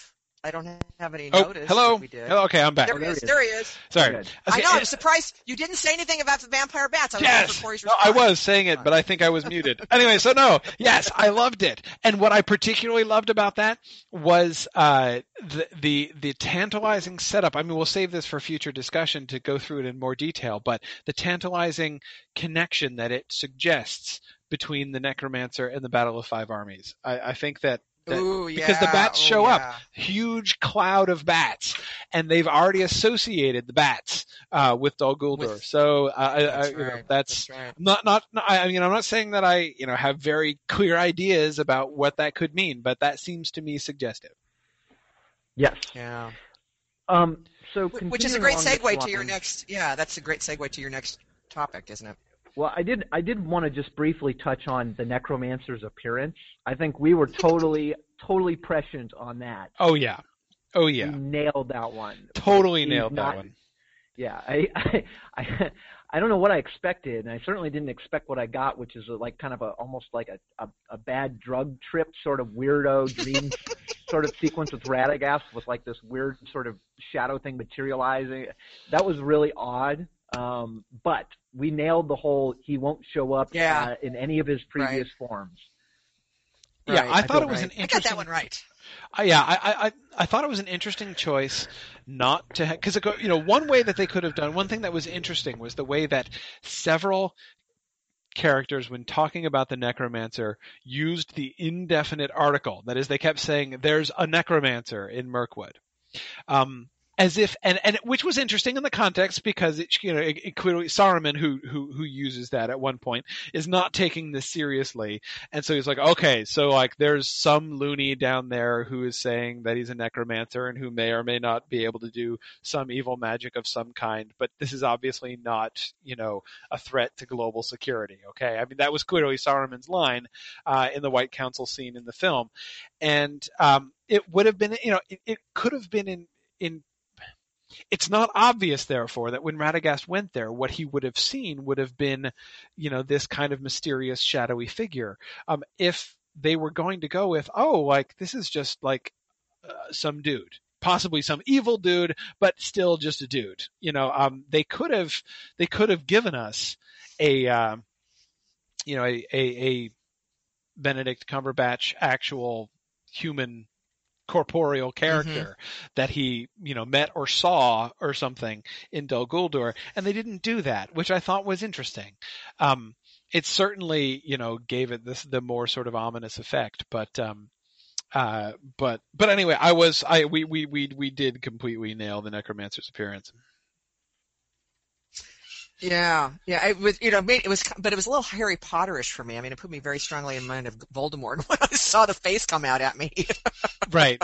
Yeah. Well, that was a little campy, but like that's a tendency that I think shouldn't take anybody by surprise. Yeah. No, it doesn't really surprise me. I mean, it's the same thing. Did Dave just fall down the stairs, or did somebody else just fall down the stairs near Dave? Perhaps. Not sure what that was. But we're having all kinds of audio adventures this morning. Yeah, this is gonna be a really fun one to listen to. I'll have to make sure I warn people ahead of time before when I go to post this up on the thing. This is what happens when you do a special holiday episode. That's right. And the complaints we've been getting about audio quality aren't going to go away after this. They're not gonna go away. No. That's right. Actually, maybe they will. It's like, hey, you know what? You didn't like the audio quality before. Let's see how you like right. it. Let's go back to. That's right. You're going to be begging for that now. Just how bad it could be. Andy Higgins says it was the necropancer attacking Dave. Yes. That's a joke from Mythmoot. Yeah, we should explain that reference when Kristen, who was one of our judges, was talking about the necromancer riddle. She accidentally misspoke and said necropancer, and everybody thought this was just hysterical. So we've been saying to beware the necropancer. I think that needs to be a Mythmoot T-shirt. Yeah, absolutely. Along with the I graduated from Mythgard, and the only job I'm qualified for is zipline stenographer.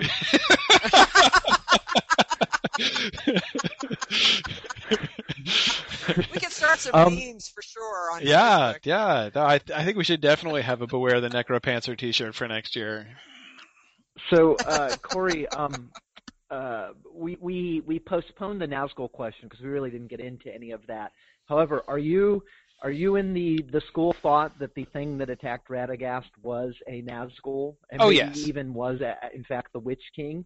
And do you have any, like, one of the things that I think about, one of the things that I'm wondering about for sort of the future films is going to be, will the sort of, what is the nature of the Nazgul? Like, I have a theory, and then I want to do a future episode about this in a riddle maybe, but will it turn out that the Nazgul are in fact, that as opposed to sort of their book origins where they're human beings that kind of faded and never died.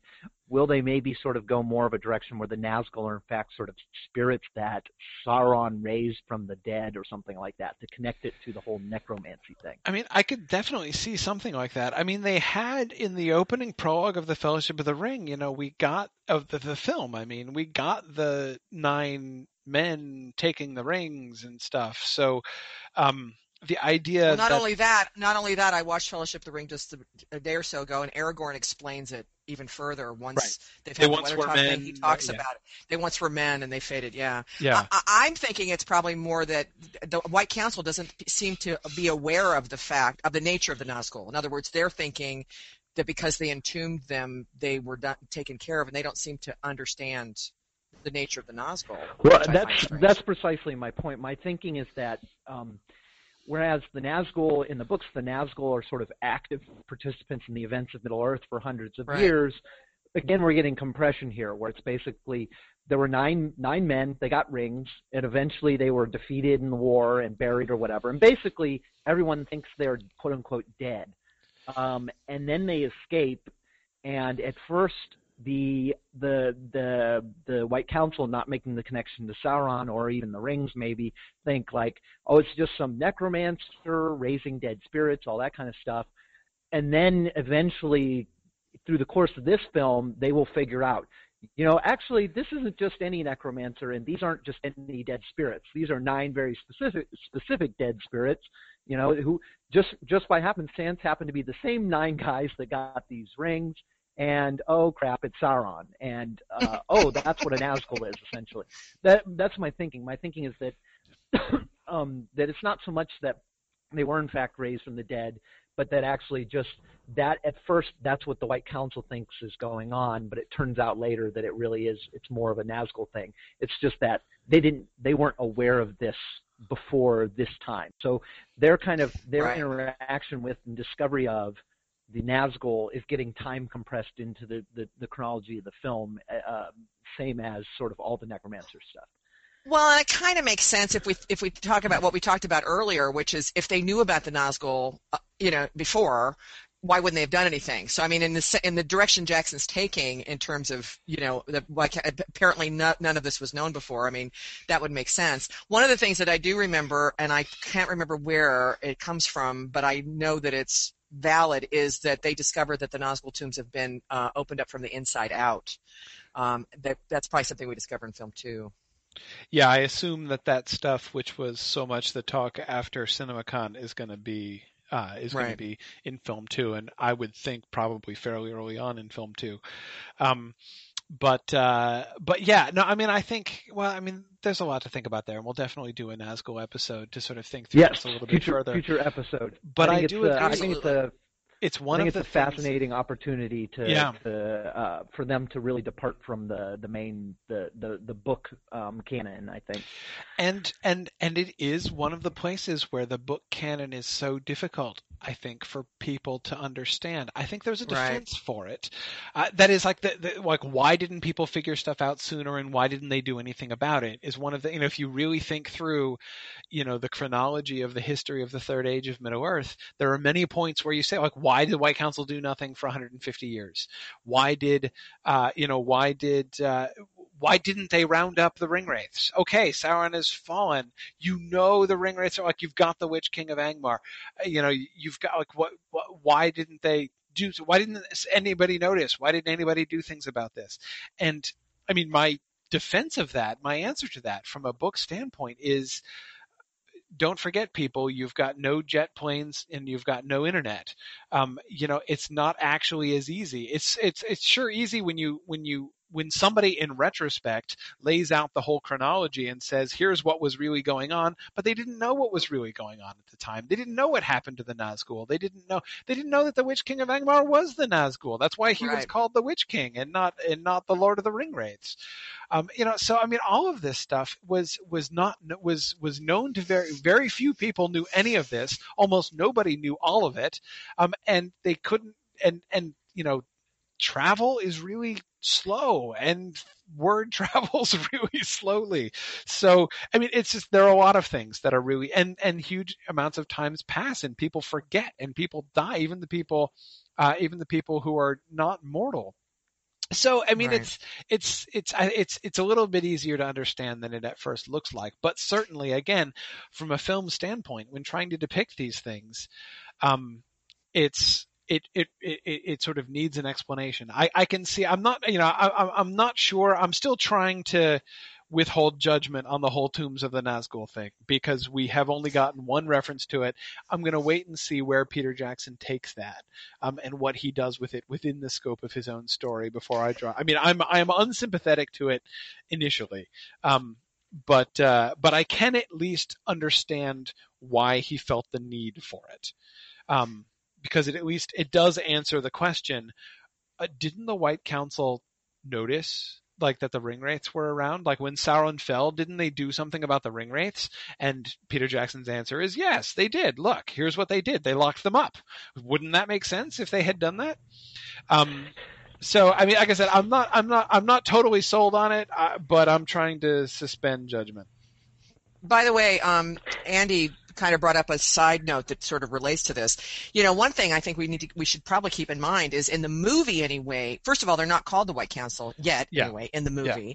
Second, it appears to be more of an ad hoc coming together to rebuke Gandalf than an actual White Council, what are we going to do about the affairs of Middle-earth meeting? You know what I mean? It's not a regularly scheduled meeting, or we're not even given any impression that they're even a regularly scheduled assembly. Mm-hmm. Right. So anyway, that's, Yep. for what it's worth. Yep. Yeah, that is a very good point. It's not clear that there really even is a formal body known as the White Council. I mean, even in the book, they rarely use that term. But yeah, it's not clear that this is even a regular thing. The only hint we get at it is Elrond saying, you're not the only guardian of Middle Earth, which I thought. There's part of me that wonders if that was a really, really shameless piece of advertisement for that video game that came out.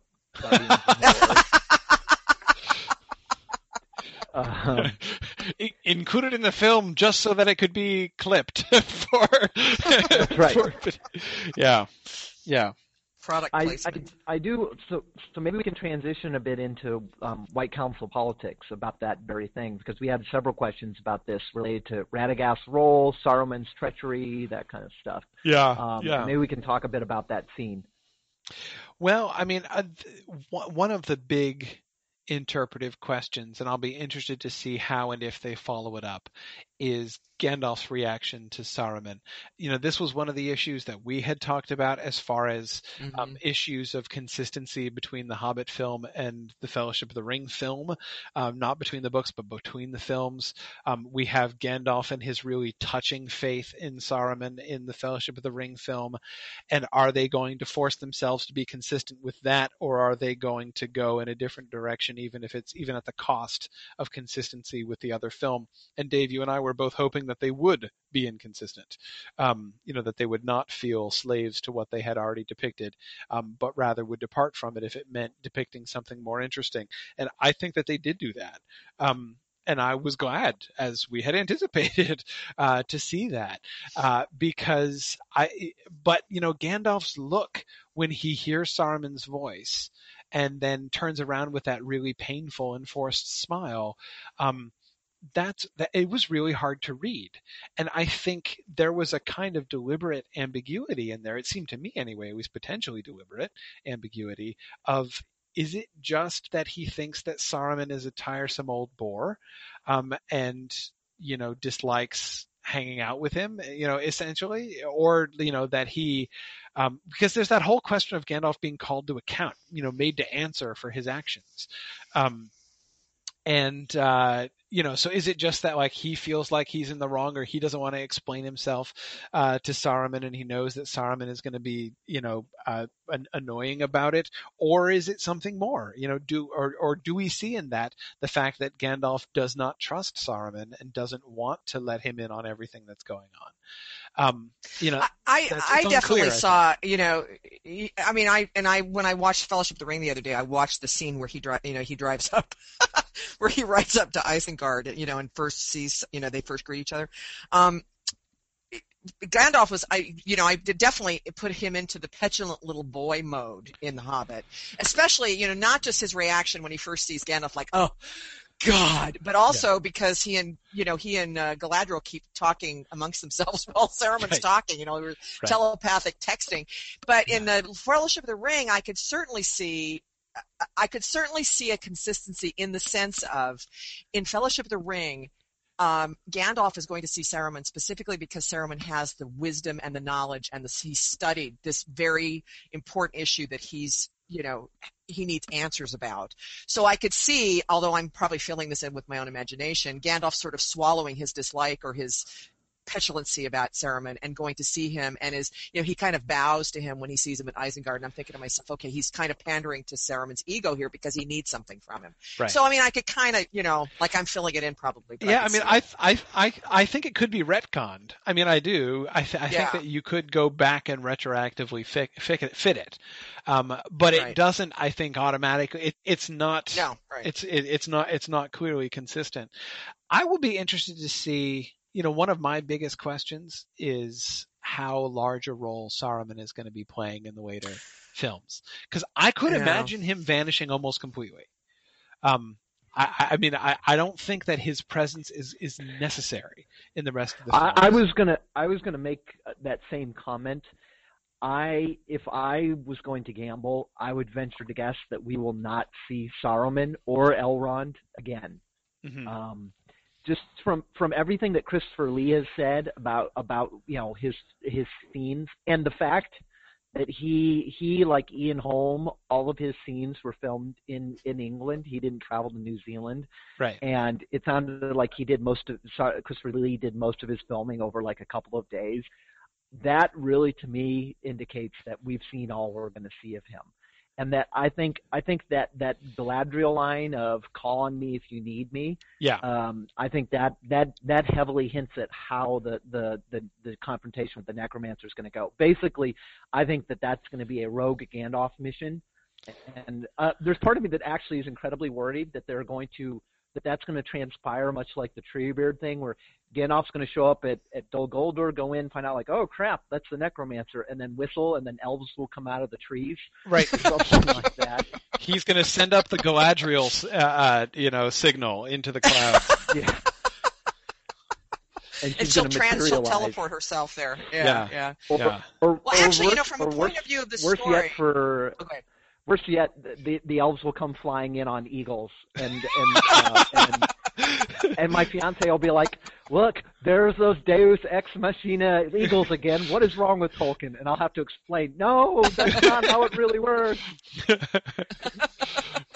Yep. But from what you were just talking about in terms of making the consistency, the Saruman consistency, I do agree with you, Dave. Even from a story standpoint, regardless of like what Christopher Lee said and the fact that we know his stuff is in London and that he's in poor health, but even from a story standpoint, I could see them choosing to minimize Saruman's screen time on The Hobbit just so they don't have to do a lot of explaining between the two stories. You know what I mean? It's like the more they put Saruman on the screen in The Hobbit, the more they're going to have to worry about that consistency later in Lord of the Rings.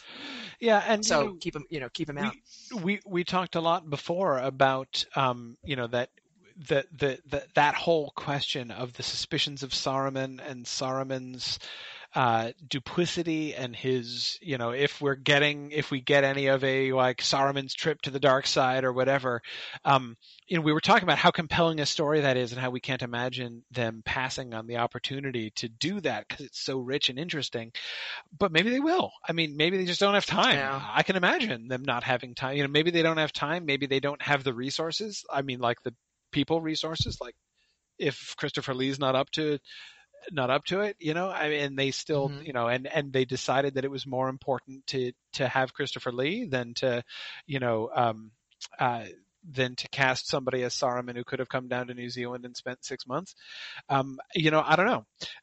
Maybe they did. Maybe we won't get that at all. I can imagine that. We were all hoping that wouldn't be the case because we think it's very intriguing, but it wouldn't take much. it's just a short scene for him to sort of start using the Palantir, for example. You know, I mean, it's like, and in the Fellowship of the Ring, I mean, my God, I mean, I hadn't really realized this until I rewatched it after seeing The Hobbit, but boy, he goes from being this pontificating dude in The Hobbit to this crazy, I mean, he's like wild-eyed crazy in Fellowship of the Ring. Right. Saruman Right. is. Right. But, you know, I mean, it wouldn't take much. I mean, you know, a little bit of green screen action with the Palantir, and, you know, we might get a couple of scenes of seeing him at least start using it or something. It does sort of that does beg the question. You know, we were worried that they would give him too much screen time and that would sort of confuse the transition. I'm starting to wonder if they won't give him enough. That basically, if we're right and he kind of he doesn't appear in either the other Hobbit films, he just vanishes. I think that actually a lot of people will be wondering, how did he turn into the guy in the Fellowship of the Ring? Like, how did that happen? Right. So I'm increasingly wondering if we're going to get an epilogue. I don't know how it would fit in the frame story, but I'm increasingly wondering if we're going to get some kind of epilogue that shows us a bunch of post-Hobbit things to connect us to the Lord of the Rings film, Right. or to You mean like a rolling marquee of script? Like text, you know, like it rolls up the screen. Saruman. No, I mean more like Right. a glimpse of Saruman using the Palantir. I would love to see. I don't know whether it would work.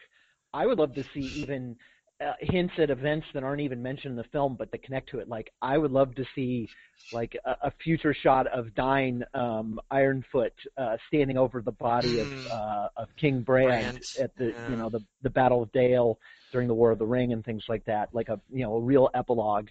But this is a really good question about Saruman. One possibility maybe is that we talked about is that maybe somebody will uncover his treachery and that he will take them out, i.e. Radagast. I still haven't confirmed this, but I think it was an email on Twitter, Email Johansson from LOTR Project, did say that he thinks that Radagast the Brown's staff is the same one that Gandalf has in the Fellowship of the Ring, or at least it looks more similar than the one that Gandalf has in the Hobbit films. And that led to some speculation that maybe in fact something's going to happen to Radagast the Brown, and that Gandalf's going to use his staff in memory of him or something. Gandalf is going to loot his corpse. Okay, good. Yeah. So just going on that completely wild line of speculation, maybe we'll get a scene at the Necromancer thing where Radagast the Brown has uncovered, Saruman's played some role in this and is running off to tell Gandalf. Saruman will step out from behind a tree and blast him, and then Gandalf will find his dead body, mourn him, and just think that he died during the battle, or maybe, the Necromancer must have got him or something, and never find out that it was Saruman. I think, didn't I speculate about this, about Saruman offing Radagast? We did. Yes. I think Yes, so. We're kind of in love with that idea. I love it. I do love that idea. I'm much more doubtful of it now than I was before, but I still love it. I think it would be cool. Yeah. No, I'm ready. If that happens, I'm ready. But yeah, I'm dubious, but. Yep. I think these were all interesting points about the relationships there. I think it's very interesting the White Council doesn't actually seem to be a formal White Council, so that the line of, the riddle that we had about Radagast's role on it is tough, because it's not even clear what the White Council is, much less how he participates in it. Right. I think by the way, the judge's response, the reason that they said that he was a full member of the White Council, is a tribute, which I think is perfectly accurate, to Radagast's stature in the film. Yep. That I think that, the fact that he was played up as really a peer of Gandalf, as far as his power is concerned and everything, that did, so he wasn't there in that scene, he wasn't, he wasn't in the room at that moment. But since it was a comparatively spontaneous meeting anyway, then that makes perfect sense. Well, and actually, it's not hard to imagine that they wouldn't invite Radagast the Brown to the Gandalf intervention meeting. Right, exactly. Because they're like, no, he's part of the problem. Yes, he's clearly part of the problem. We're not inviting him. Every time we try to restrain Gandalf, Radagast the Brown takes his side. We're not inviting him this time. That's right. But, That's, but you're right. Like Saruman's response to Radagast the Brown is not, who is that again? Oh yeah, that's right. His response is, "Oh, Radagast, he's really gone off the rails." Yeah, you know, like what Saruman portrays is, you know, from his standpoint, a fall. That Radagast the Brown used to be a great wizard, but then ate too many mushrooms. And I don't remember what else he was mumbling about while Galadriel and Gandalf were having their secret side conversation. But he, you know, I think you're right. I think actually in Saruman's dismissiveness toward Radagast is an indication that Radagast actually does have a significant role, and that he has over time been marginalized because the other folks on the council don't think he's particularly useful for their own ends. Yep. Which is why I do in our theoretical refilming of the corruption of Greenwood stuff. Why I really like that idea of Radagast as, you know, the voice crying out in the wilderness and nobody paying any attention. It would fit. It would work. But yeah. So no, that I actually liked. I did agree. That was actually something that Peter Beagle really emphasized at Mythmoot, that he really liked the fact that Radagast was sort of taken seriously. But so let's skip over we kind of already touched on the Great Goblin scene. Mm-hmm. You know, that basically his death was actually it was technically what it was in the book. Gandalf killed him. Just, you know, like some of our answer on the Riddle did. And I actually think, despite the fact that it ended up being, you know, technically the same as what was in the book, I think our question was spot on in the sense that whole encounter was radically altered. Yes. You know, starting from the very fact that Gandalf wasn't even present with the dwarves when they were in the cave. Yes. So his showing up was a complete surprise. So, and it was very Guillermo del Toro. But let's. I think there's other more interesting things to talk about. So let's kind of move on. Unless you guys have just like a comment you'd like to make about it. Well, the only thing that I had to laugh about was that a lot of people at Mythmoot, you know, in terms of the riddle game, were like, you know, when Thorin first pushed him off, they're like, "Oh, okay, that's the right answer," and then later it's like, "No, that was not the right answer." Gandalf did kill him after all. So. Yeah. Yes, we did kind of get that one both ways there for a little while. Yep. I think the Eagles thing's something I'd like to touch on just because of a conversation I had with my fiance, which is, I think actually on the Eagles question, we were again prescient in that we felt that encounter might be changed somehow, and in fact we were correct that the Eagles didn't take them back to their eyrie. They took them to Bjorn's house. I mean, I got it wrong. I thought they would take it to Radagast's house, but whatever. Yeah, me too. Though that I think is still closer in a sense. Yes. Yeah. But I think where we did miss out, actually I can't remember, maybe we actually speculated about this or talked about it, was the idea of having Gandalf call the Eagles as opposed to the Eagles. We joked about it. We joked about Gandalf telling a moth. Yes, we joked about Gandalf telling a moth to go to the Eagles. We joked about it. I couldn't believe it. I couldn't believe when I saw it on screen because we joked. We're like, "Oh, isn't that funny? Yeah, Gandalf's going to call a moth." Yeah, but they won't do that. That would be a complete joke. Yeah. Well, okay. Let me give a brief defense for Gandalf and the Moth, because I didn't mind it. I mean, it was funny, you know, that we were though as I recall that we were joking about that also in the context of joking about the Moth being the reincarnation of dead Radagast. But oh yes. But anyway, and it was clearly a different moth. It was a completely different species of moth, so it's not like this one moth is following Gandalf around. And in fact, this moth must be the world's fastest moth ever. Yes. Oh my gosh, yeah. Yeah. Oh. Like I said, the crossing of distances, apparently clearly within the scope of these films, like the warp coil. And how fortunate that particular moth happened to be in that tree too. The supersonic moth? Yes, exactly. Yeah, the flash moth. Yeah. Although actually, this could be one of those moments where when we see the extended edition, we'll actually see that this scene was completely, as written, is completely different as it is on screen in the edited theatrical release. Like maybe what we'll find is, in fact, in what they really filmed was the Eagles doing what they were doing in the book, which is maybe they were out and about, Right. scouring, flying over the land. The moth only had to fly just right around, around a rock and oh, hey guys, I was looking for you. I figured Exactly. when Gandalf told me to go find you, at first I was like, come on, dude, there's no chance you're going to be dead long before they get here. But what do you know? You're right over here. Great. Yeah. Okay. Well, so here. Yeah, let me fly back to Gandalf and let him know that you're on your way. Right. Exactly. Yeah, and Gandalf's like, there. wow, great, boy, you are so fast. Well, Right. Exactly. Anyway, give us the defense, Corey. All right. Well, there are two things involved here. And one is with Gandalf himself.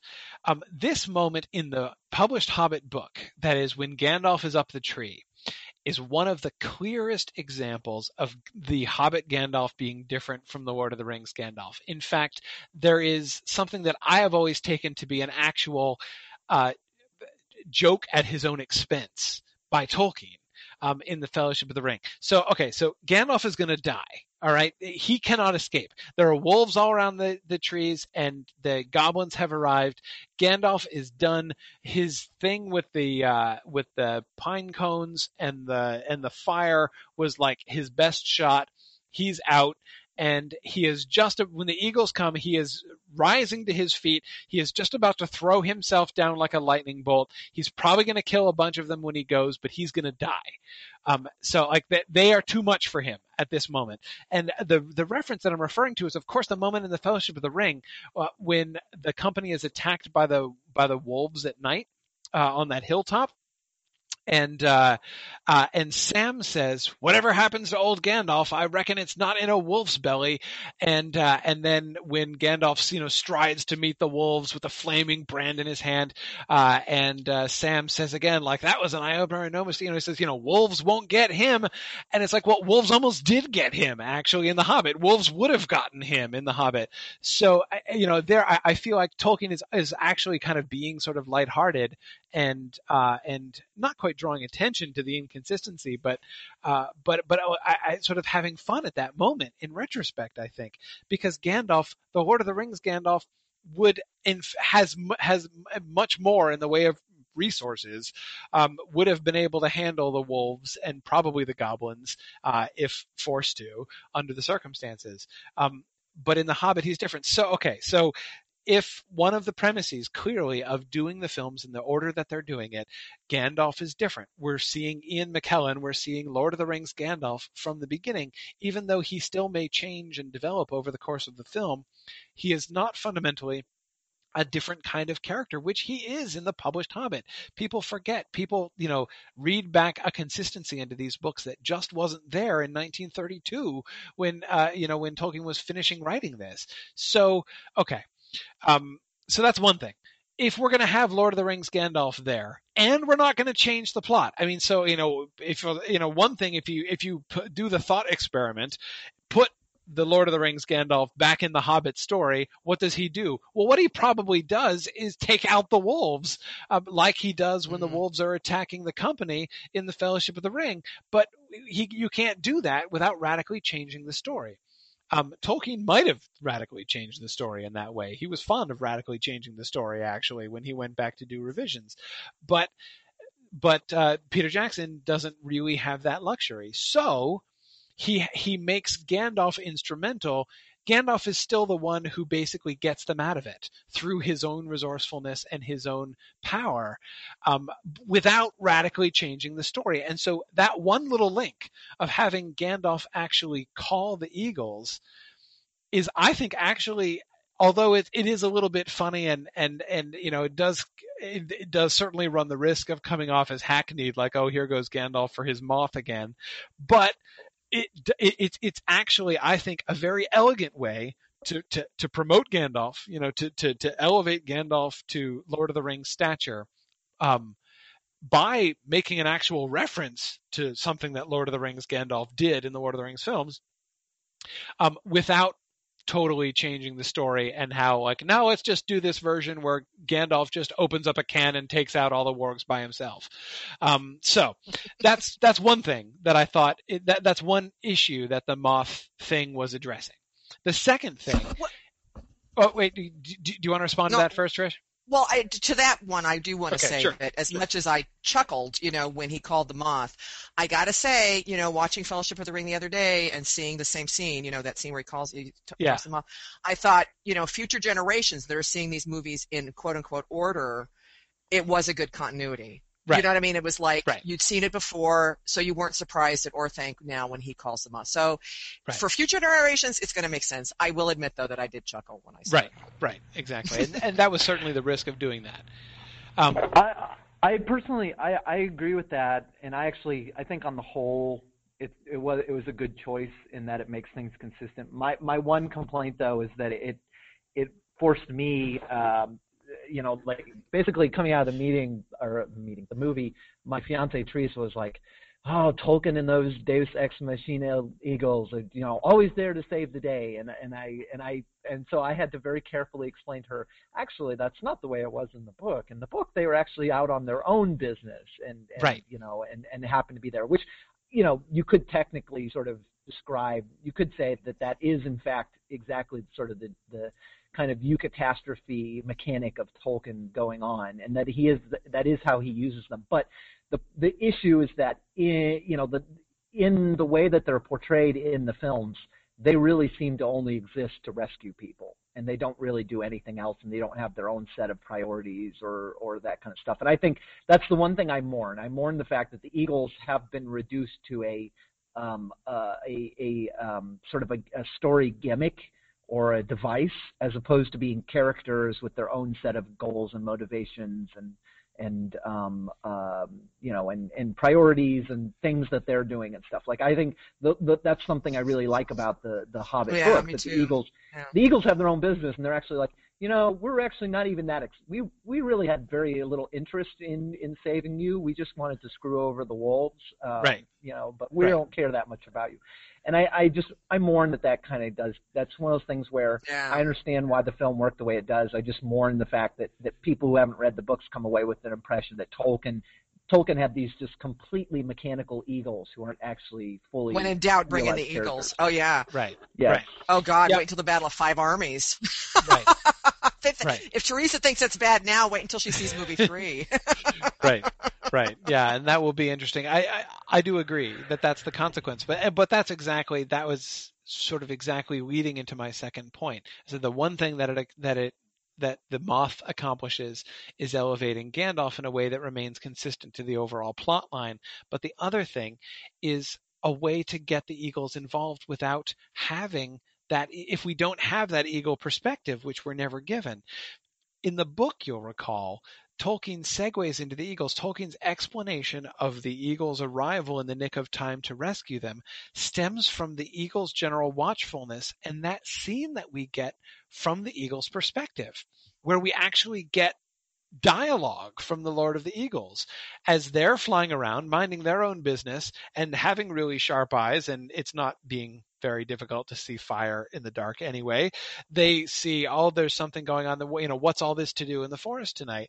And then they go to investigate. And when they go to investigate, they find, oh, look, it's our friend Gandalf up a burning tree surrounded by goblins. Why don't we just swoop down and pick him up because I owe him a favor?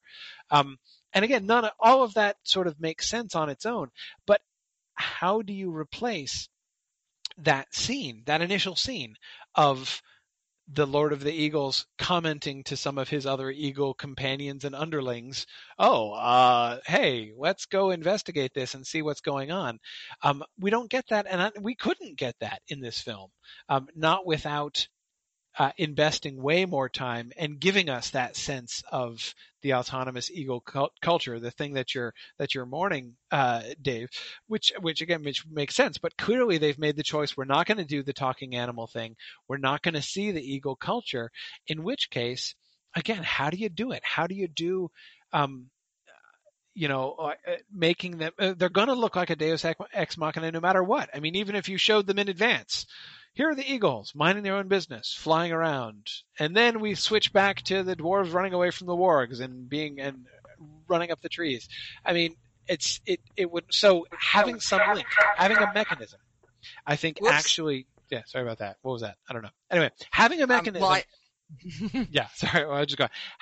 having a mechanism to bring the eagles in makes sense. And the moth, and Dave, as you say, as you were joking before, the moth does not actually have to fly that far. This is the eagles' territory. They're right there. There's not even any reason to think that in a direct line their eyries are all that far away from this place. So, and in any case, the idea that there might be some eagles flying around here, it's not all that far-fetched. So, but again, without being given that insight, without being given any kind of explanation for how that could have happened, it makes sense that they're going to simplify that by giving a direct link, by sending a messenger between Gandalf and them to bring them in, and now they're coming in as explained, and it goes on Gandalf's resume. So those two things, I think, make sense. Yep, completely agree. It makes me sad when people attribute, it's just one of those cases where people aren't familiar with the books look and say, I can't, that Tolkien, I can't believe he did this. And you as a Tolkien fan are like, no, he didn't. It's not it. Yeah, I hear ya. So let's see.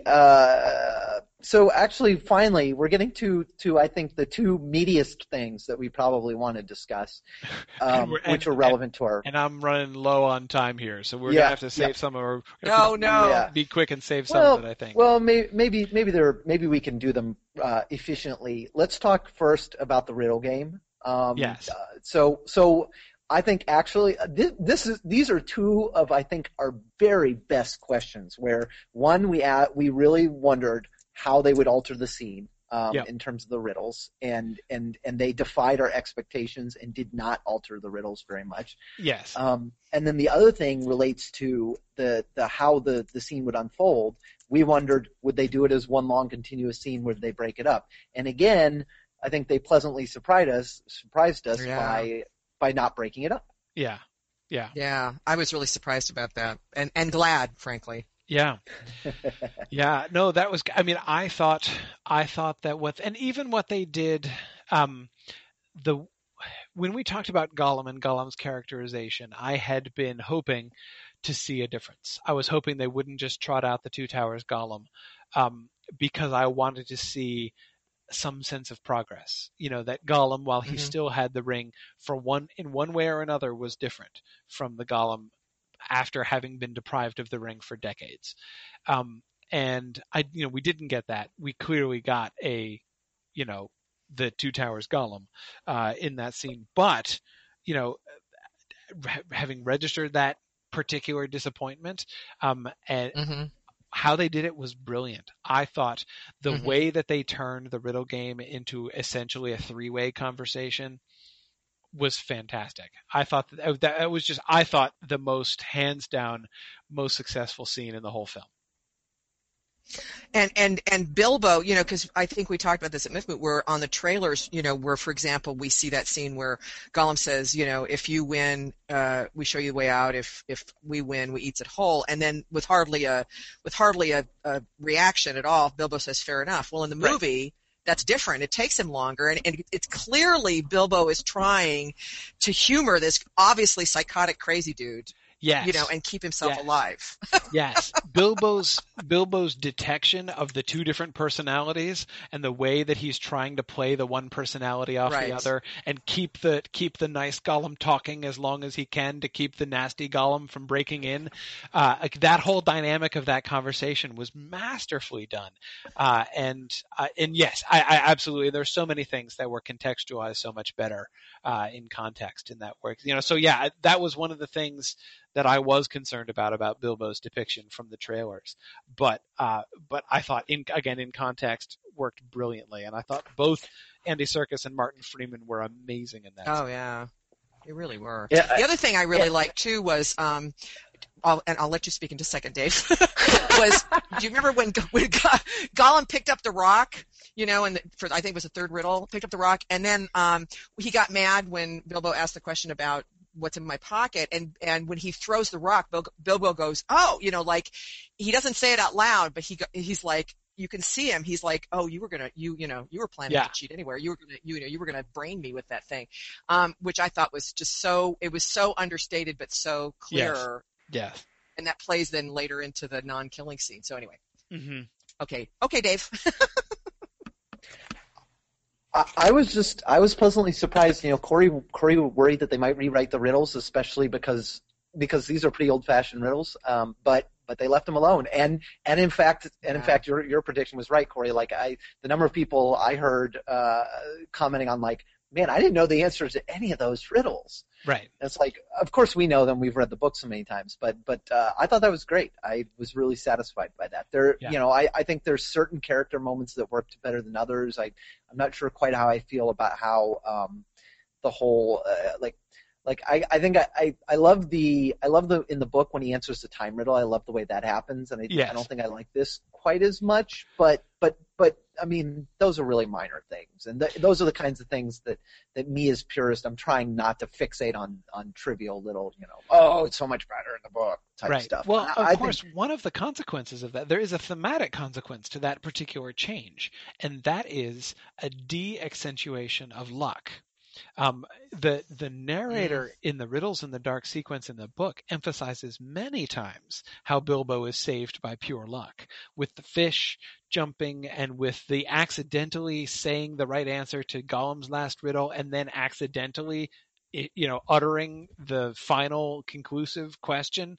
I mean, all of those things happen by chance, and the narrator again emphasizes how they happen by chance. Mm-hmm.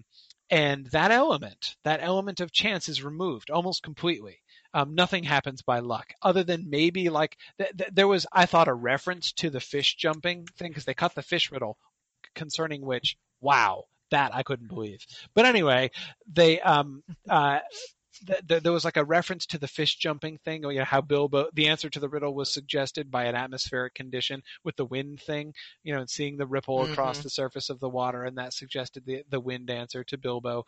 So that was the only moment in that sequence as it was depicted in the film where I could see that same kind of luck element in place. But that was very much de-accentuated, I thought.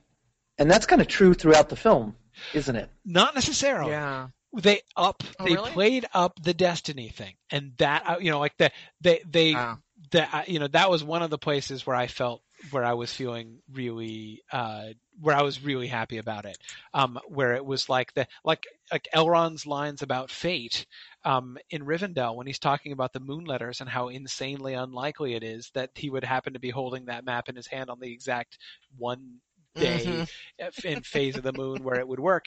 That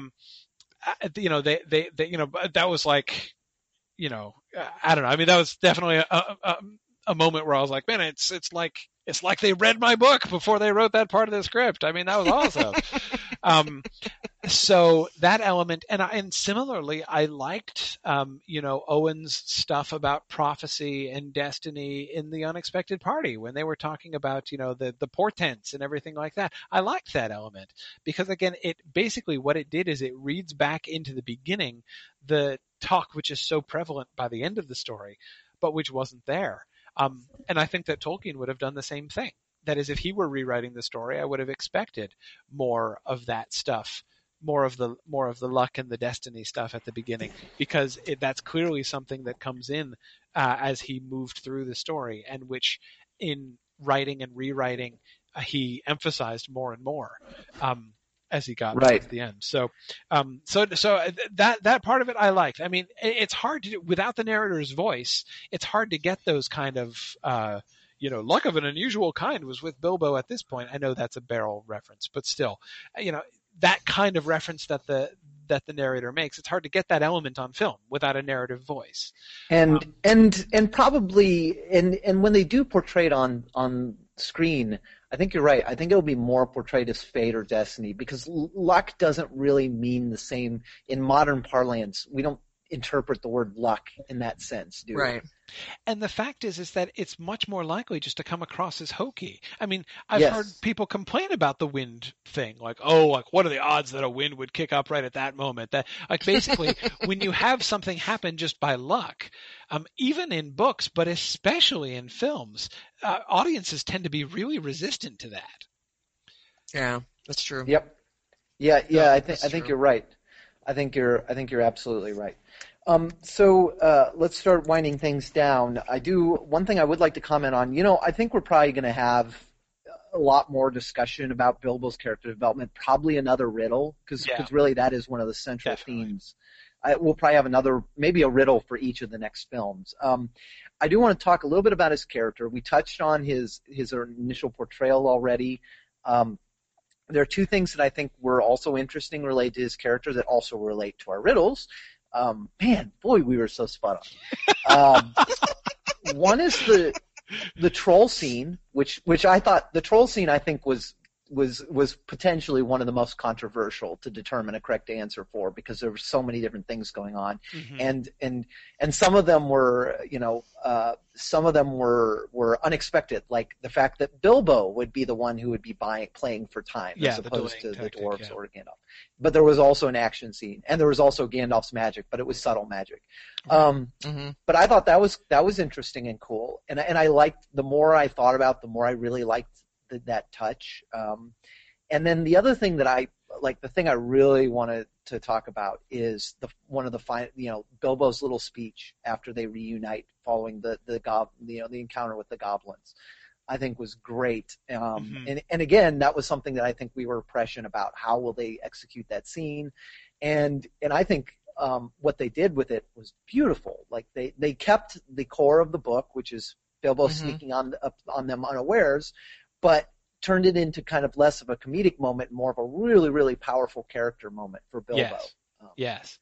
Yeah, and for Thorin. No, I thought that was great. That was one of the moments when I was really sort of smiling when we got to that time of my first watching through the film, and I was like, doggone it if it isn't the book answer. I can't believe it. The answer to this bloody riddle is A. I never saw that coming. But anyway, but yeah, especially since it looked like it was going to be, they were all in play at that moment. Like, in the couple minutes leading up to that, it could have been any one of them. And then, and anyway, but no, I totally agree with that. And what you get, that difference, the change that was made, with his sort of sneaking in, is instead of, in the film, it's important for Bilbo because it's a testimony, his competence, his ability with his invisible ring to sneak in past, Balin doing lookout duty. His reputation rises with the dwarves. This is sort of a moment of his showing his competence. And then you get that great moment of him him and Balin introducing themselves to each other again, and he's really meeting the dwarves, on a new footing here in this moment. Well, you get a very similar thing in the film, but it's done totally different. This is not about his competence as a burglar. It's more about his character. It's more about his heart, about his willingness. Thinking back to those characteristics that Thorin says in the beginning that he values, loyalty and a willing heart. Willing heart. Yeah. And that's what Bilbo is really showing. And that I thought was a fascinating shift. There was not. The issue wasn't, is Bilbo a sufficiently competent adventurer to be able to escape the mountains? The question was, what does Bilbo want to do? Is Bilbo did he turn around and run home at the first chance he got, which is what they all assume he did, when they hear what Nori in his one line in the film says? Or is he not? And that's what he comes back and proves is, no, I made a choice. I made a choice to stay. I made a choice to come back. And I thought that was, I agree that was very well done, but it's a neat place. It's a neat comparison because of how close they came to the events of the book in that moment, really invites that comparison. And I think when we do it, we can see the sort of the different things that these two stories are emphasizing at that moment, the different things that they're interested in. And I thought it worked very well. Actually, this is a perfect place to transition to my final question for you guys, because this touches on something Philippa Boyens has said regarding the choice of ending location. And I know we all, like, ultimately this is where we sort of not initially, but this is ultimately where we all felt it would end because of the overwhelming evidence. And I know in general, I think the feeling amongst this community, the sort of the Tolkien Professor Riddles in the Dark community, was one of like, we don't understand that ending place at all. That's way too early. You're leaving too much for the future films. I still have a lot of worries about that, and I know I will really begrudge the Radagast the Brown chase sequence if it means later on that something awesome gets cut from a later film. Right. But I did see an interview with Philippa Boyens where she said that, you know, in choosing where to split the films, they were thinking not just about geography, and in fact they felt like for a film geography mattered less than character arc, and that they felt like this, like right after the Riddles in the Dark game and and Bilbo finding the ring and stuff, is kind of the ideal place from a character standpoint to break. You know, this is kind of one of the first major steps in his character, especially the way they wrote it. He finds the ring, he wins, you know, he shows the nerve to win the riddle game, escape the mountains, he shows mercy on Gollum, and then, you know, the way they add it, he has this moment of resolve to help the dwarves, and then risks his life to save Thorin. And that you know, really going past that wouldn't have worked from a character standpoint. That is a great sort of stanza for character, and that the next film will be about a different sort of character journey for him. And having read that and thought it through, I get it. Like, I'm still worried about screen real estate and time, but I'm starting to realize, I think I see what she's saying, that like, you know, even if there's particular things I want to see on screen that get sacrificed, that this really kind of makes sense. This is a very good place to end. I do agree that the arc and the shape of it did work and did make sense. I don't know. I mean, I still think if with some reduction, you know, with like you take out the chase sequence and you take out the stone giant fight, and I mean, I still think you could have done, you know, maybe even the trip into Mirkwood. I don't know. Maybe you could even have gotten as far as the capture by the Elven King. But I again, here I certainly agree that everything else aside, and everything else that we know about the story to come aside, if you just watch the story of this film, it worked. Like, that arc worked. Like, the story that is told about Bilbo's character in that film works. And so therefore, I am willing to give them the benefit of the doubt. And even though it seems like there are so many things that need to happen, and I'm really worried about how cramped film 2 seems like it will have to be, I'm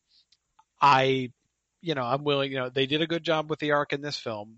So, you know, maybe they know what they're doing in film 2 also. So I'll try not to proactively second guess them. Yeah, and I agree with you that as written, you know, as the script has ended up, yes, I agree. I mean, I think it makes sense that they stopped it there. But remember, they were originally going to have 2 films. So my question to Philippa was like, okay, what were you then going to do when it was only 2 films? Right. You know, for this film, I think what they could have done, I think they could have gotten as far as the spiders. Right. I think Bilbo's hero moment could still have been the spiders, and he and Thorin didn't have to get, you know, Thorin could have been part of that. They still could have had the same, you know, hug thing go on, and then subsequently get captured by the elves. You know, I mean, I think they could have done that. Now, they would have had to probably shorten Bjorn's time, and maybe that's another reason is, you know. Well, I still think they're going to have to shorten Bjorn's time. I mean, I can't imagine how they're going to. In fact, I actually read an article on the One Ring that his role's actually getting broadened. I have to go back and reread the thing, and I'll get back to you guys in a future episode. But in principle, I find that easy to believe, in that, you know, we don't want him to come from absolutely nowhere at the end. But again, just thinking about, you know, as Dave said, screen real estate. I mean, with all the stuff you've got to do in film 2, seriously, how much time are you going to spend on, you know, the animals waiting on tables in Bjorn's house? I mean, you know, maybe. But and a little bit that I've seen of you know, the cast, there's a little thing I put up on the Riddles in the Dark page, which was a little video of some of the cast members talking about the second movie, and 2 of the guys, James Nesbitt and Aidan Turner, say that the scenes in Lake Town are really awesome in the second movie. Mm-hmm. So I'm like, you know, the characters you meet and all that stuff, I'm thinking, oh geez, okay, well then that's going to have to be developed in the second movie. So you're right. I mean, there is a real estate issue. The list of scenes that it seems small. I mean, yeah. Yeah. Well, It seems- it's it been seems- a concern of ours from the get-go. Seems highly likely that Bjorn's going to get the short end of the stick in this next film. That's I what it seemed also- to me too. I was thinking it through. I think we can be relatively confident that we're going to get to Smaug, to Bilbo's encounter with Smaug.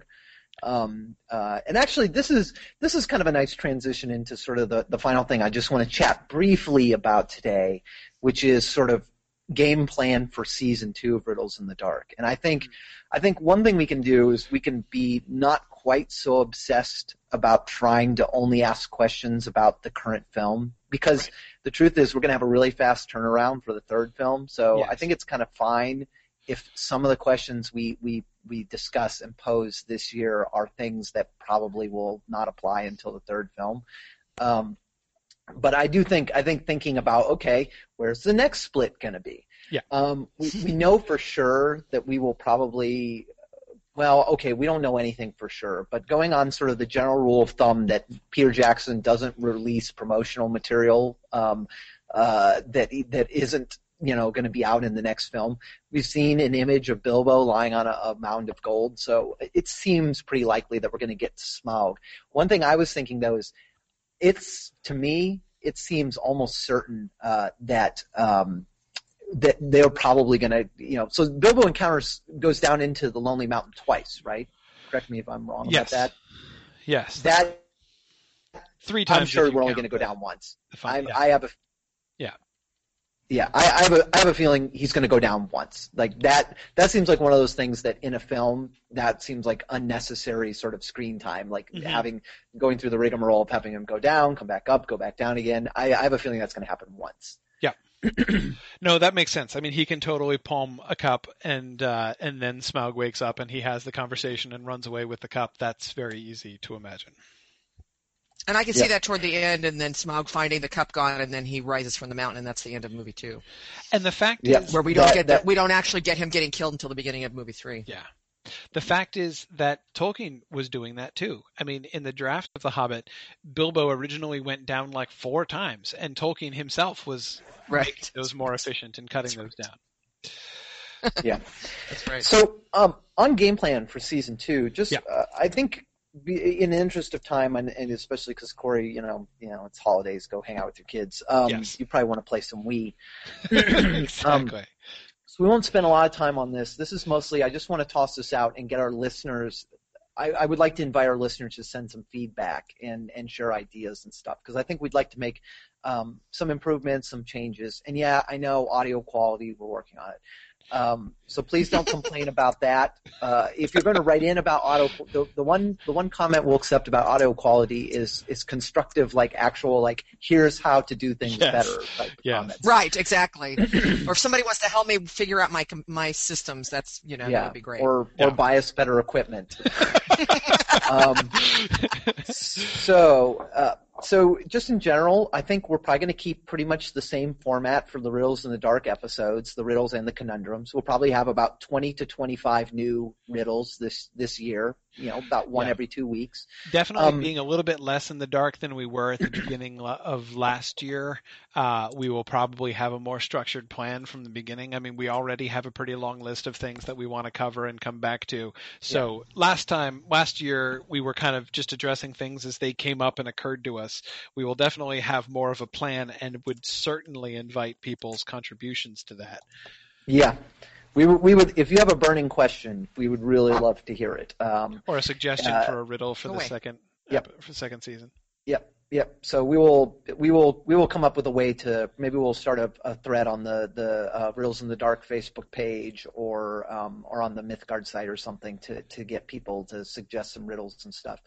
And I think another thing we'll probably do this year is probably there's some questions that maybe make really good riddles that don't necessarily need a whole episode of discussion. So we might even do multiple riddles, introduce multiple riddles, as or even introduce riddles without even an actual podcast episode to go with it.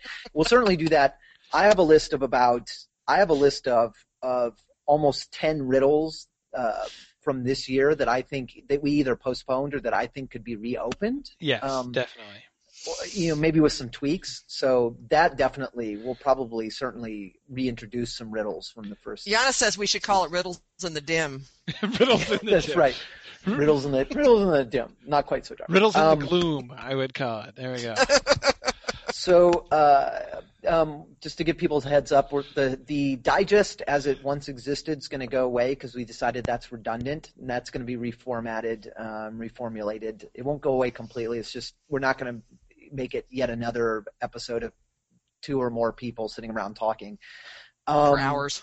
Yes. One thing that I really am going to try to do is get more organized with our analysts, because what I would like to do is release an episode, discuss it, discuss the riddle in that episode, and then keep it closed to listener voting until maybe like a few days to a week have gone by, and give you guys a chance and get all of our analysts to give us their predictions, so that when you guys are going in to do your Facebook voting, you have all that information to take into account. Because that's kind of the whole point of having our quote-unquote expert analysts prognosticating on this, is to help you guys think about it. Like it's right. Kind of useless to kind of, to release our episode, open the Facebook post, everyone votes, and then say, oh, and here's what the experts thought. Because then it's right. like, I already voted.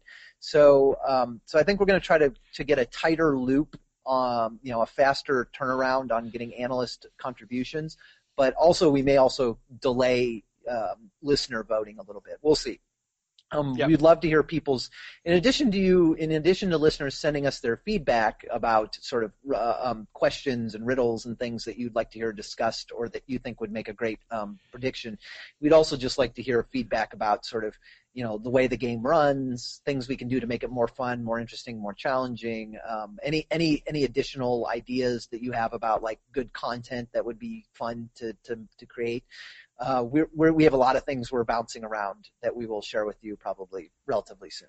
So, anything you guys want to add to that?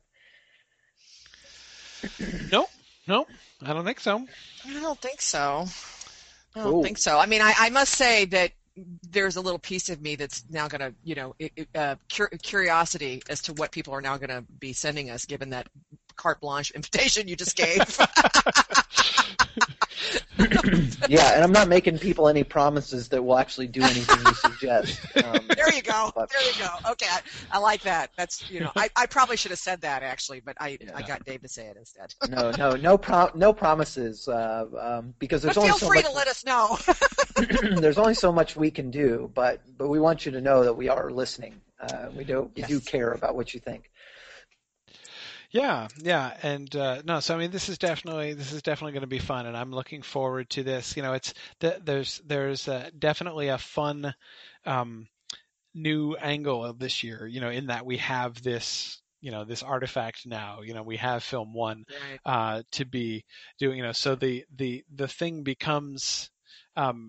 It becomes in a sense, it's in physics terms moved from a one body problem to a two body problem, that we have not only our analysis of the books and then our projections, but we have analysis of the books plus analysis of Film 1 plus our projections. And so it gets at this point, I think, not sort of less speculative, but more complex, and therefore more fun and more interesting.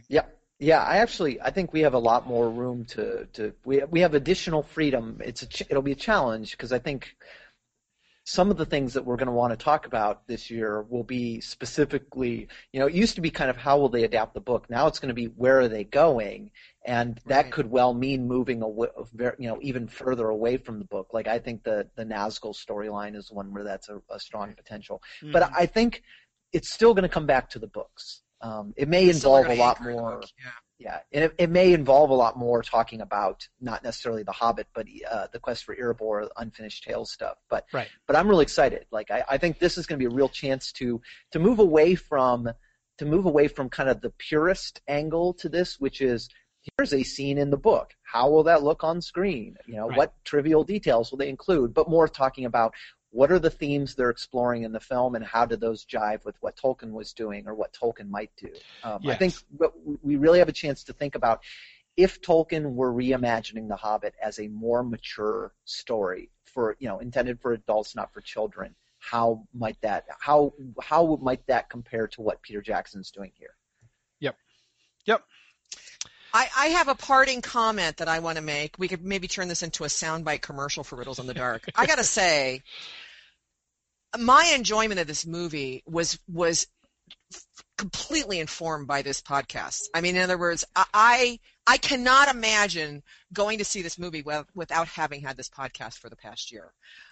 It made out like all the difference in what I looked for, my grounding in the original book, all of that stuff. I just think this has just been wonderful. So, and I am thrilled that I get to participate. But I would be saying this even if I was just a listener. I promise. Yep. Yeah, I definitely, it has been for me an instance of one of the things that I have maintained from the beginning, of my podcast, which is, thinking through and, really doing, careful and thoughtful analysis of something should not decrease your enjoyment. If you feel like you have sucked all the fun out of something by thinking about it carefully, then, I think there's probably something wrong with your thinking about it. I mean, that's more fun, and it should add more fun. And I know that my own viewing of the film also was very much enriched by all the thought that we have put into this, in advance. And, that's definitely been a lot of fun. We're getting a lot of agreement. We're getting a lot of agreement from people. Andy Higgins says, let's do it for Star Wars 7.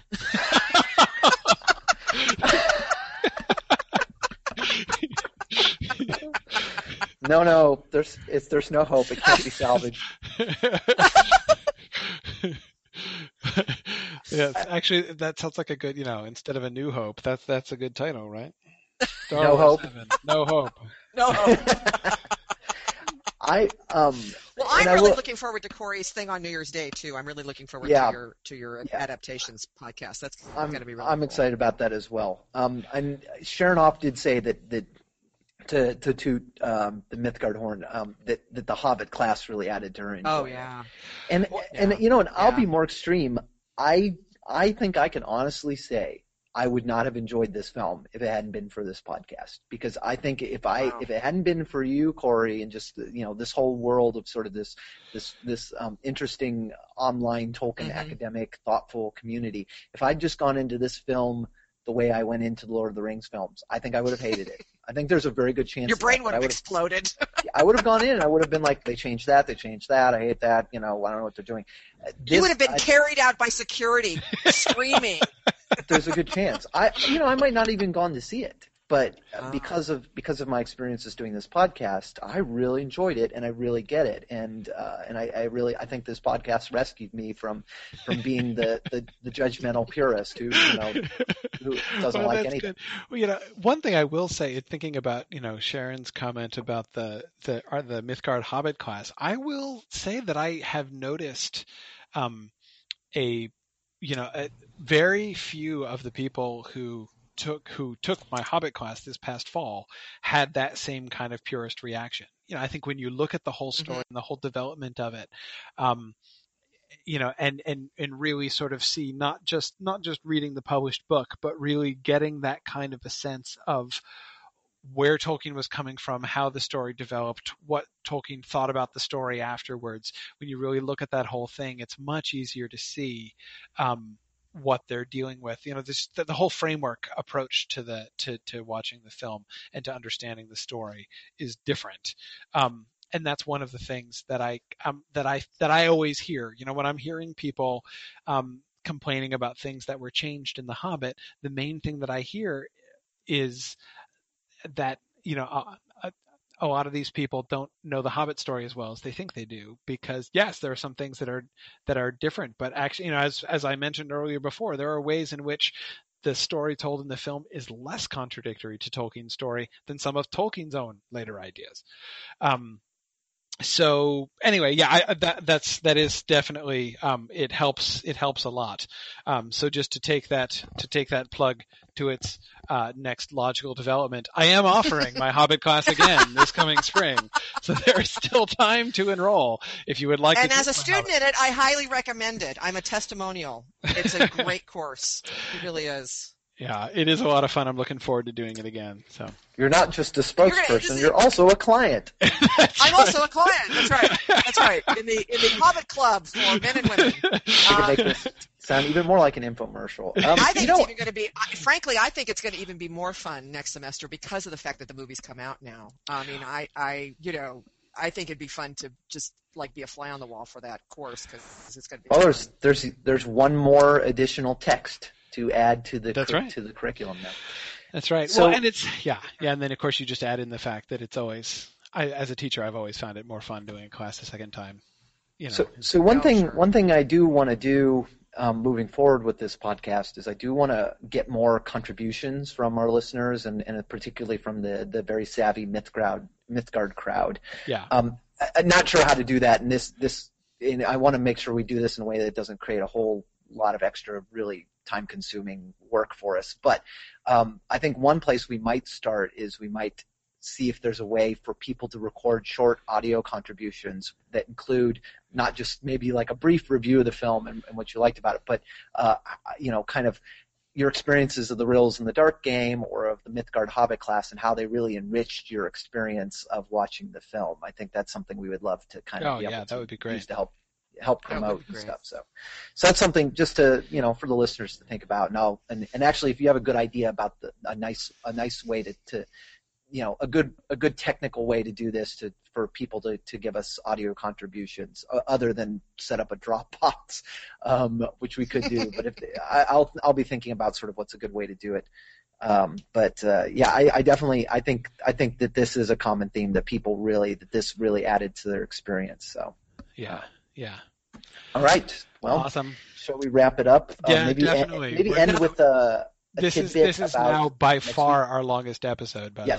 Oh, God. Yes. And people have stayed, so thank you very much for staying, everybody. We have more people now than we had at the beginning, actually. Why don't we end with a short informal commercial for next week's event? Oh yeah. Oh yeah, for next week's for the podcast. Yeah. Wait. What event? Oh yeah. Yeah, right. Yeah. So next week at 2 p.m. Eastern Time on New Year's Day, I'm going to be doing I'll be doing it through the NetMoot so people can participate. But basically, I want to kind of address in general, not thinking specifically of our riddles or anything, but just to do a general discussion of the book and my focus of the film. And my focus is not just to do a review of the film and to do some analysis of it, which I'm going to do, but in particular to be talking about like what do you do as a Tolkien fan in watching these films, and how do we approach this? Because I think this is the thing which has to me been really on my mind as people have been kind of bombarding me very understandably and very benevolently with comments and complaints and questions and things about the film. I certainly want to address many of those things, and I will address many of them over the course of it. But I think far more important than talking about these individual cases is it's made me really want to talk more about the general principles involved and really kind of what the film is doing, what we're doing when we're watching it, and how I would recommend people be approaching and thinking about this stuff. So anyway, that's what I'm going to talk about next Wednesday, at 2 p.m. Eastern Time. We will have, we'll be able to have people here in the NetMoot so you guys can make comments as we go along, but it's going to be primarily just a podcast episode from me talking through this stuff. And that's it. That sounds fantastic. And he's also doing the last session of the Hobbit class that night. So yeah, that's right. He's one later that night. We're doing our follow-up. That is dedication. Yeah. Yeah, it's a full-time Corey job. Olsen, The Hobbit. It's 24/7. Yeah, 365. Exactly. And to add another dimension to it, I've just started reading The Hobbit again with Nicholas. So now, like in my spare time with my kids, we're doing The Hobbit again too. Yeah. Well, this is actually this is very cool stuff. Nicholas is doing research now because he has a Hobbit related project that he's working on. So. Oh really? What's the topic? Well, the topic is actually my second book, which I've started working on. So, and Nicholas Child labor. Exactly. Yes, I am recruiting a great deal of child labor, and Nicholas is on the front lines of that effort. So, All right. So yeah. Does he ride on a zip line? If he had anything to say about it, he certainly would. So, Yeah, That's great. I would appreciate you not mentioning that actually in his presence, because he might insist on one. If he thinks that a zip line could be included in this package, he would absolutely have included that in the contract, I think. So yeah. But oh God! And now we have Yana's volunteering to build him one. God. Oh, believe me, he would be happy about that. But yeah, we'll see. But no, so that's so anyway. So yes, I'm like. It's going to be strange, in a few years. It's going to be a little bit weird not to be doing The Hobbit full time for years. Oh, we have the extended edition. We can continue the Riddles in the Dark with the extended edition. Oh, I know. I know. But no, I'm just like sort of imagining like there will come a time in my life when I'm not working on The Hobbit. A post-Hobbit world. Yeah, like a post-Hobbit world. Then you'll be working on I don't know, the Will They Won't They bridge film. Yeah, that's right. Yes. Yep. No, there will be other stuff, but anyway, I am thoroughly enjoying Hobbit World right now. So. Me too. Okay, well, let's wrap it up. Okay. Well, thanks for listening, and Godspeed.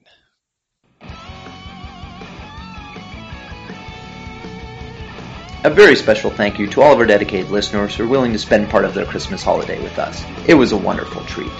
Also, a shout out to my future brother-in-law Keith, who introduced me to this episode's theme song, Silent Night by the incomparable Christopher Lee.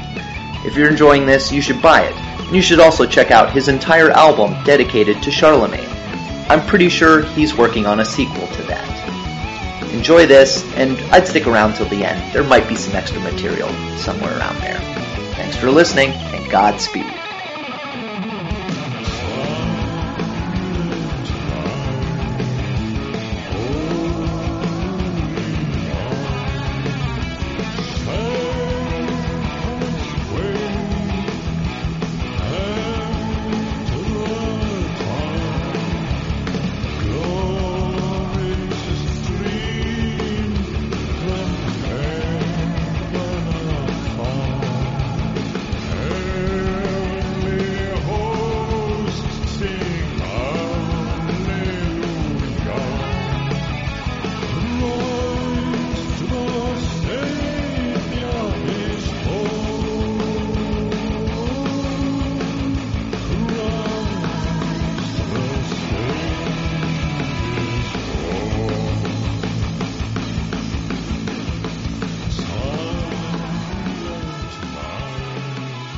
Okay, and thanks again to everybody for joining us. I said that there really are more people here now than there were when we started, which of course is another testimony to the fact that people know that we will go on for hours and hours. So they, like an hour and a half into the episode, they're like, oh, they started an hour and a half ago. I'll just tune right in because clearly they're... Oh, God. Robert Brown is proposing Thorongil, The Legendary Journey. The Legendary Journeys. Yeah. Robert, I am totally with you. If I had to make right now a prediction of the subject for a bridge film, that's exactly what it would be. Yeah, but I don't, maybe he doesn't intend it this way, but I'm reading into that a reference to the old short-lived, actually it wasn't even short-lived, Hercules series and Xena the Warrior Princess series. Maybe that's what it'll be, an episodic serial television show of Aragorn. Of the early career of Aragorn. Oh, yeah. Well, yeah, I mean, remember, and they even had the young Hercules series too, and so they could do that, the young Aragorn series. That would work. That would be hilarious. That would be so funny. Oh my goodness, yeah. No, that has like a disturbing plausibility to it. Yeah, it really does. It is. It's one of those they even ideas. did that with Indiana Jones too. They had a young Indiana Jones series too. Oh my gosh, yeah, you're right. This is one of those moments where we bring something up like this, and then I'm like, I really hope Peter Jackson and the Warner Brothers people don't listen to our podcast. Usually I wish they would listen, but every once in a while I'm like, I hope they don't hear it. If they do listen, I hope they skip this one because I don't want them to. Well, don't worry. Oh wait, we didn't record this. Well, yes, we have made the suggestion after the official recording closing, it, but I won't. Yeah, I won't. Unless we splice it back in, we'll.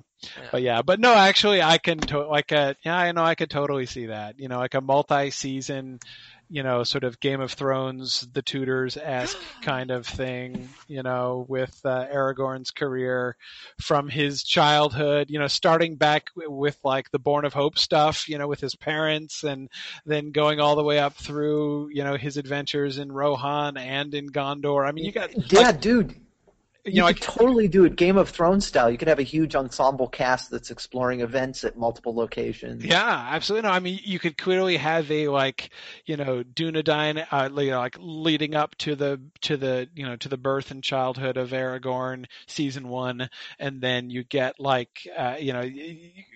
Rohan season and a Thorongil and Gondor season, culminating with the battle in the harbor. I mean, man, it could totally work.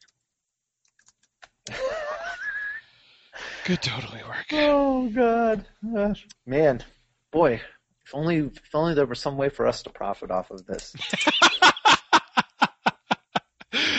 What our ideas? Yeah, it's true. I had one stolen 3 weeks ago.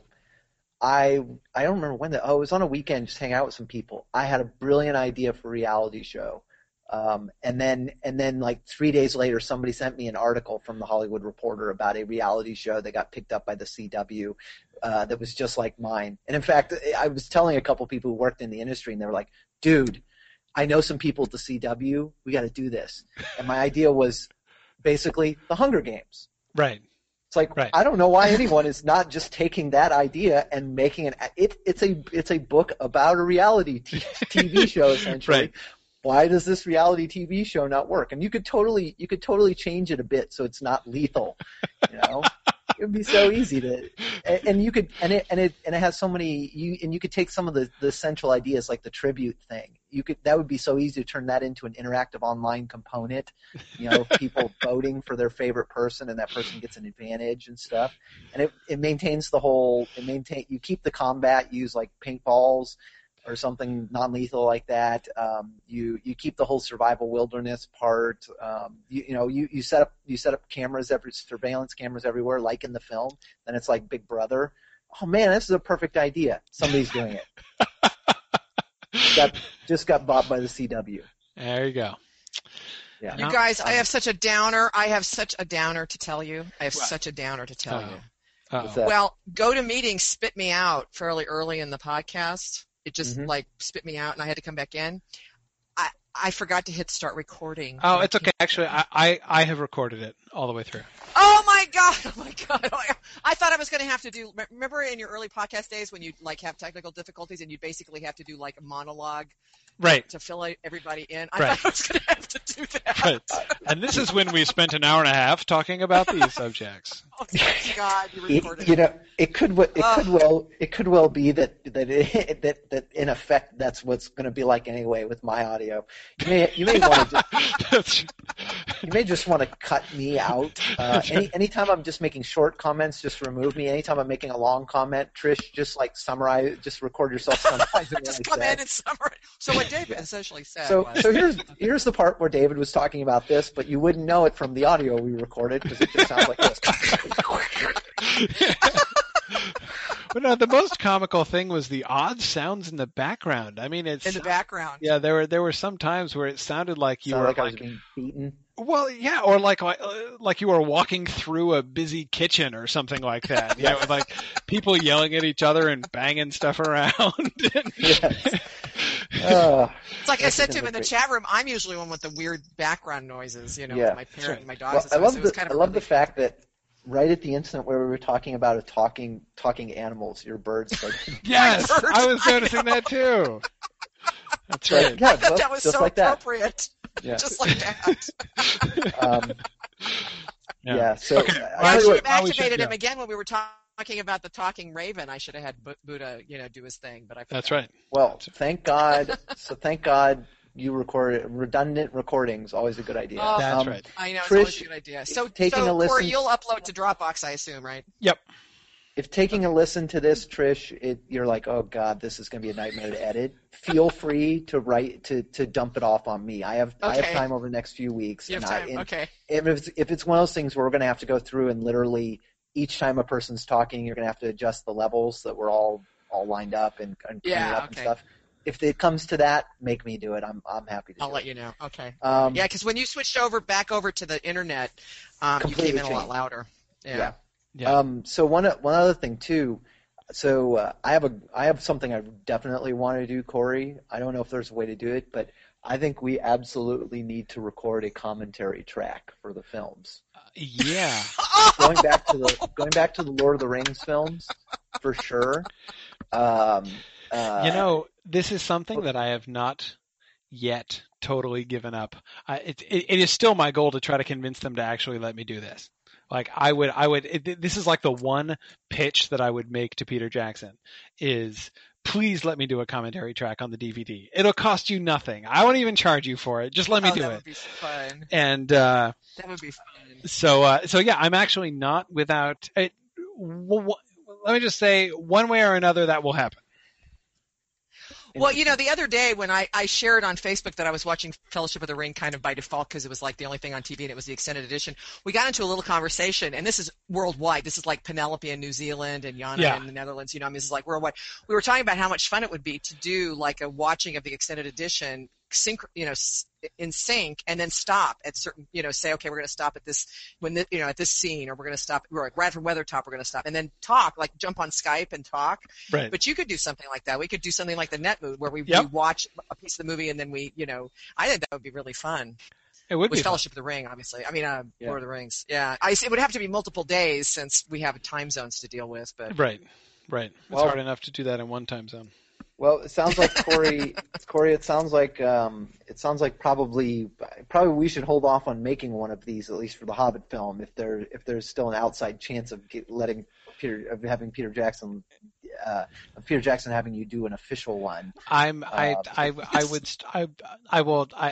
ask. I'm determined just to ask because it would be fun. It would be great to do. I don't know if he'll pay any attention to me, but I'll ask.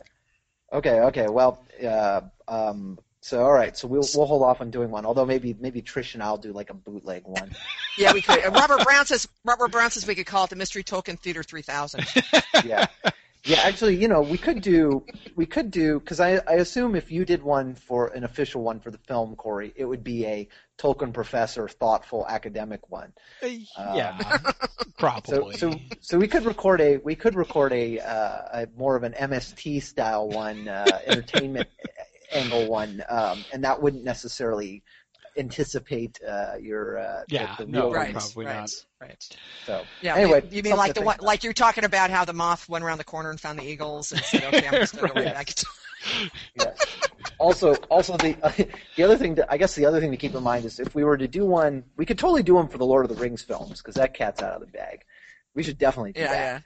Yeah. But probably we shouldn't do one for The Hobbit right now because the truth of the matter is the only way to actually do an accurate one for The Hobbit right now, well, you can imagine how we would, because you couldn't, you need to be watching the film while you're doing it, and of course you can't record it while you're in the film, so that only leaves one other option for how we would manage this. So right, exactly. Yeah. So, okay, we're not going to do that. We're not going to do that. No. Yeah. All right, guys. Go. Well, I look forward to hearing you next week, Corey. On okay. Tuesday. Yes, I look forward to doing that. So I'm sure I'll see some of you guys back here again next week, and I look forward to that.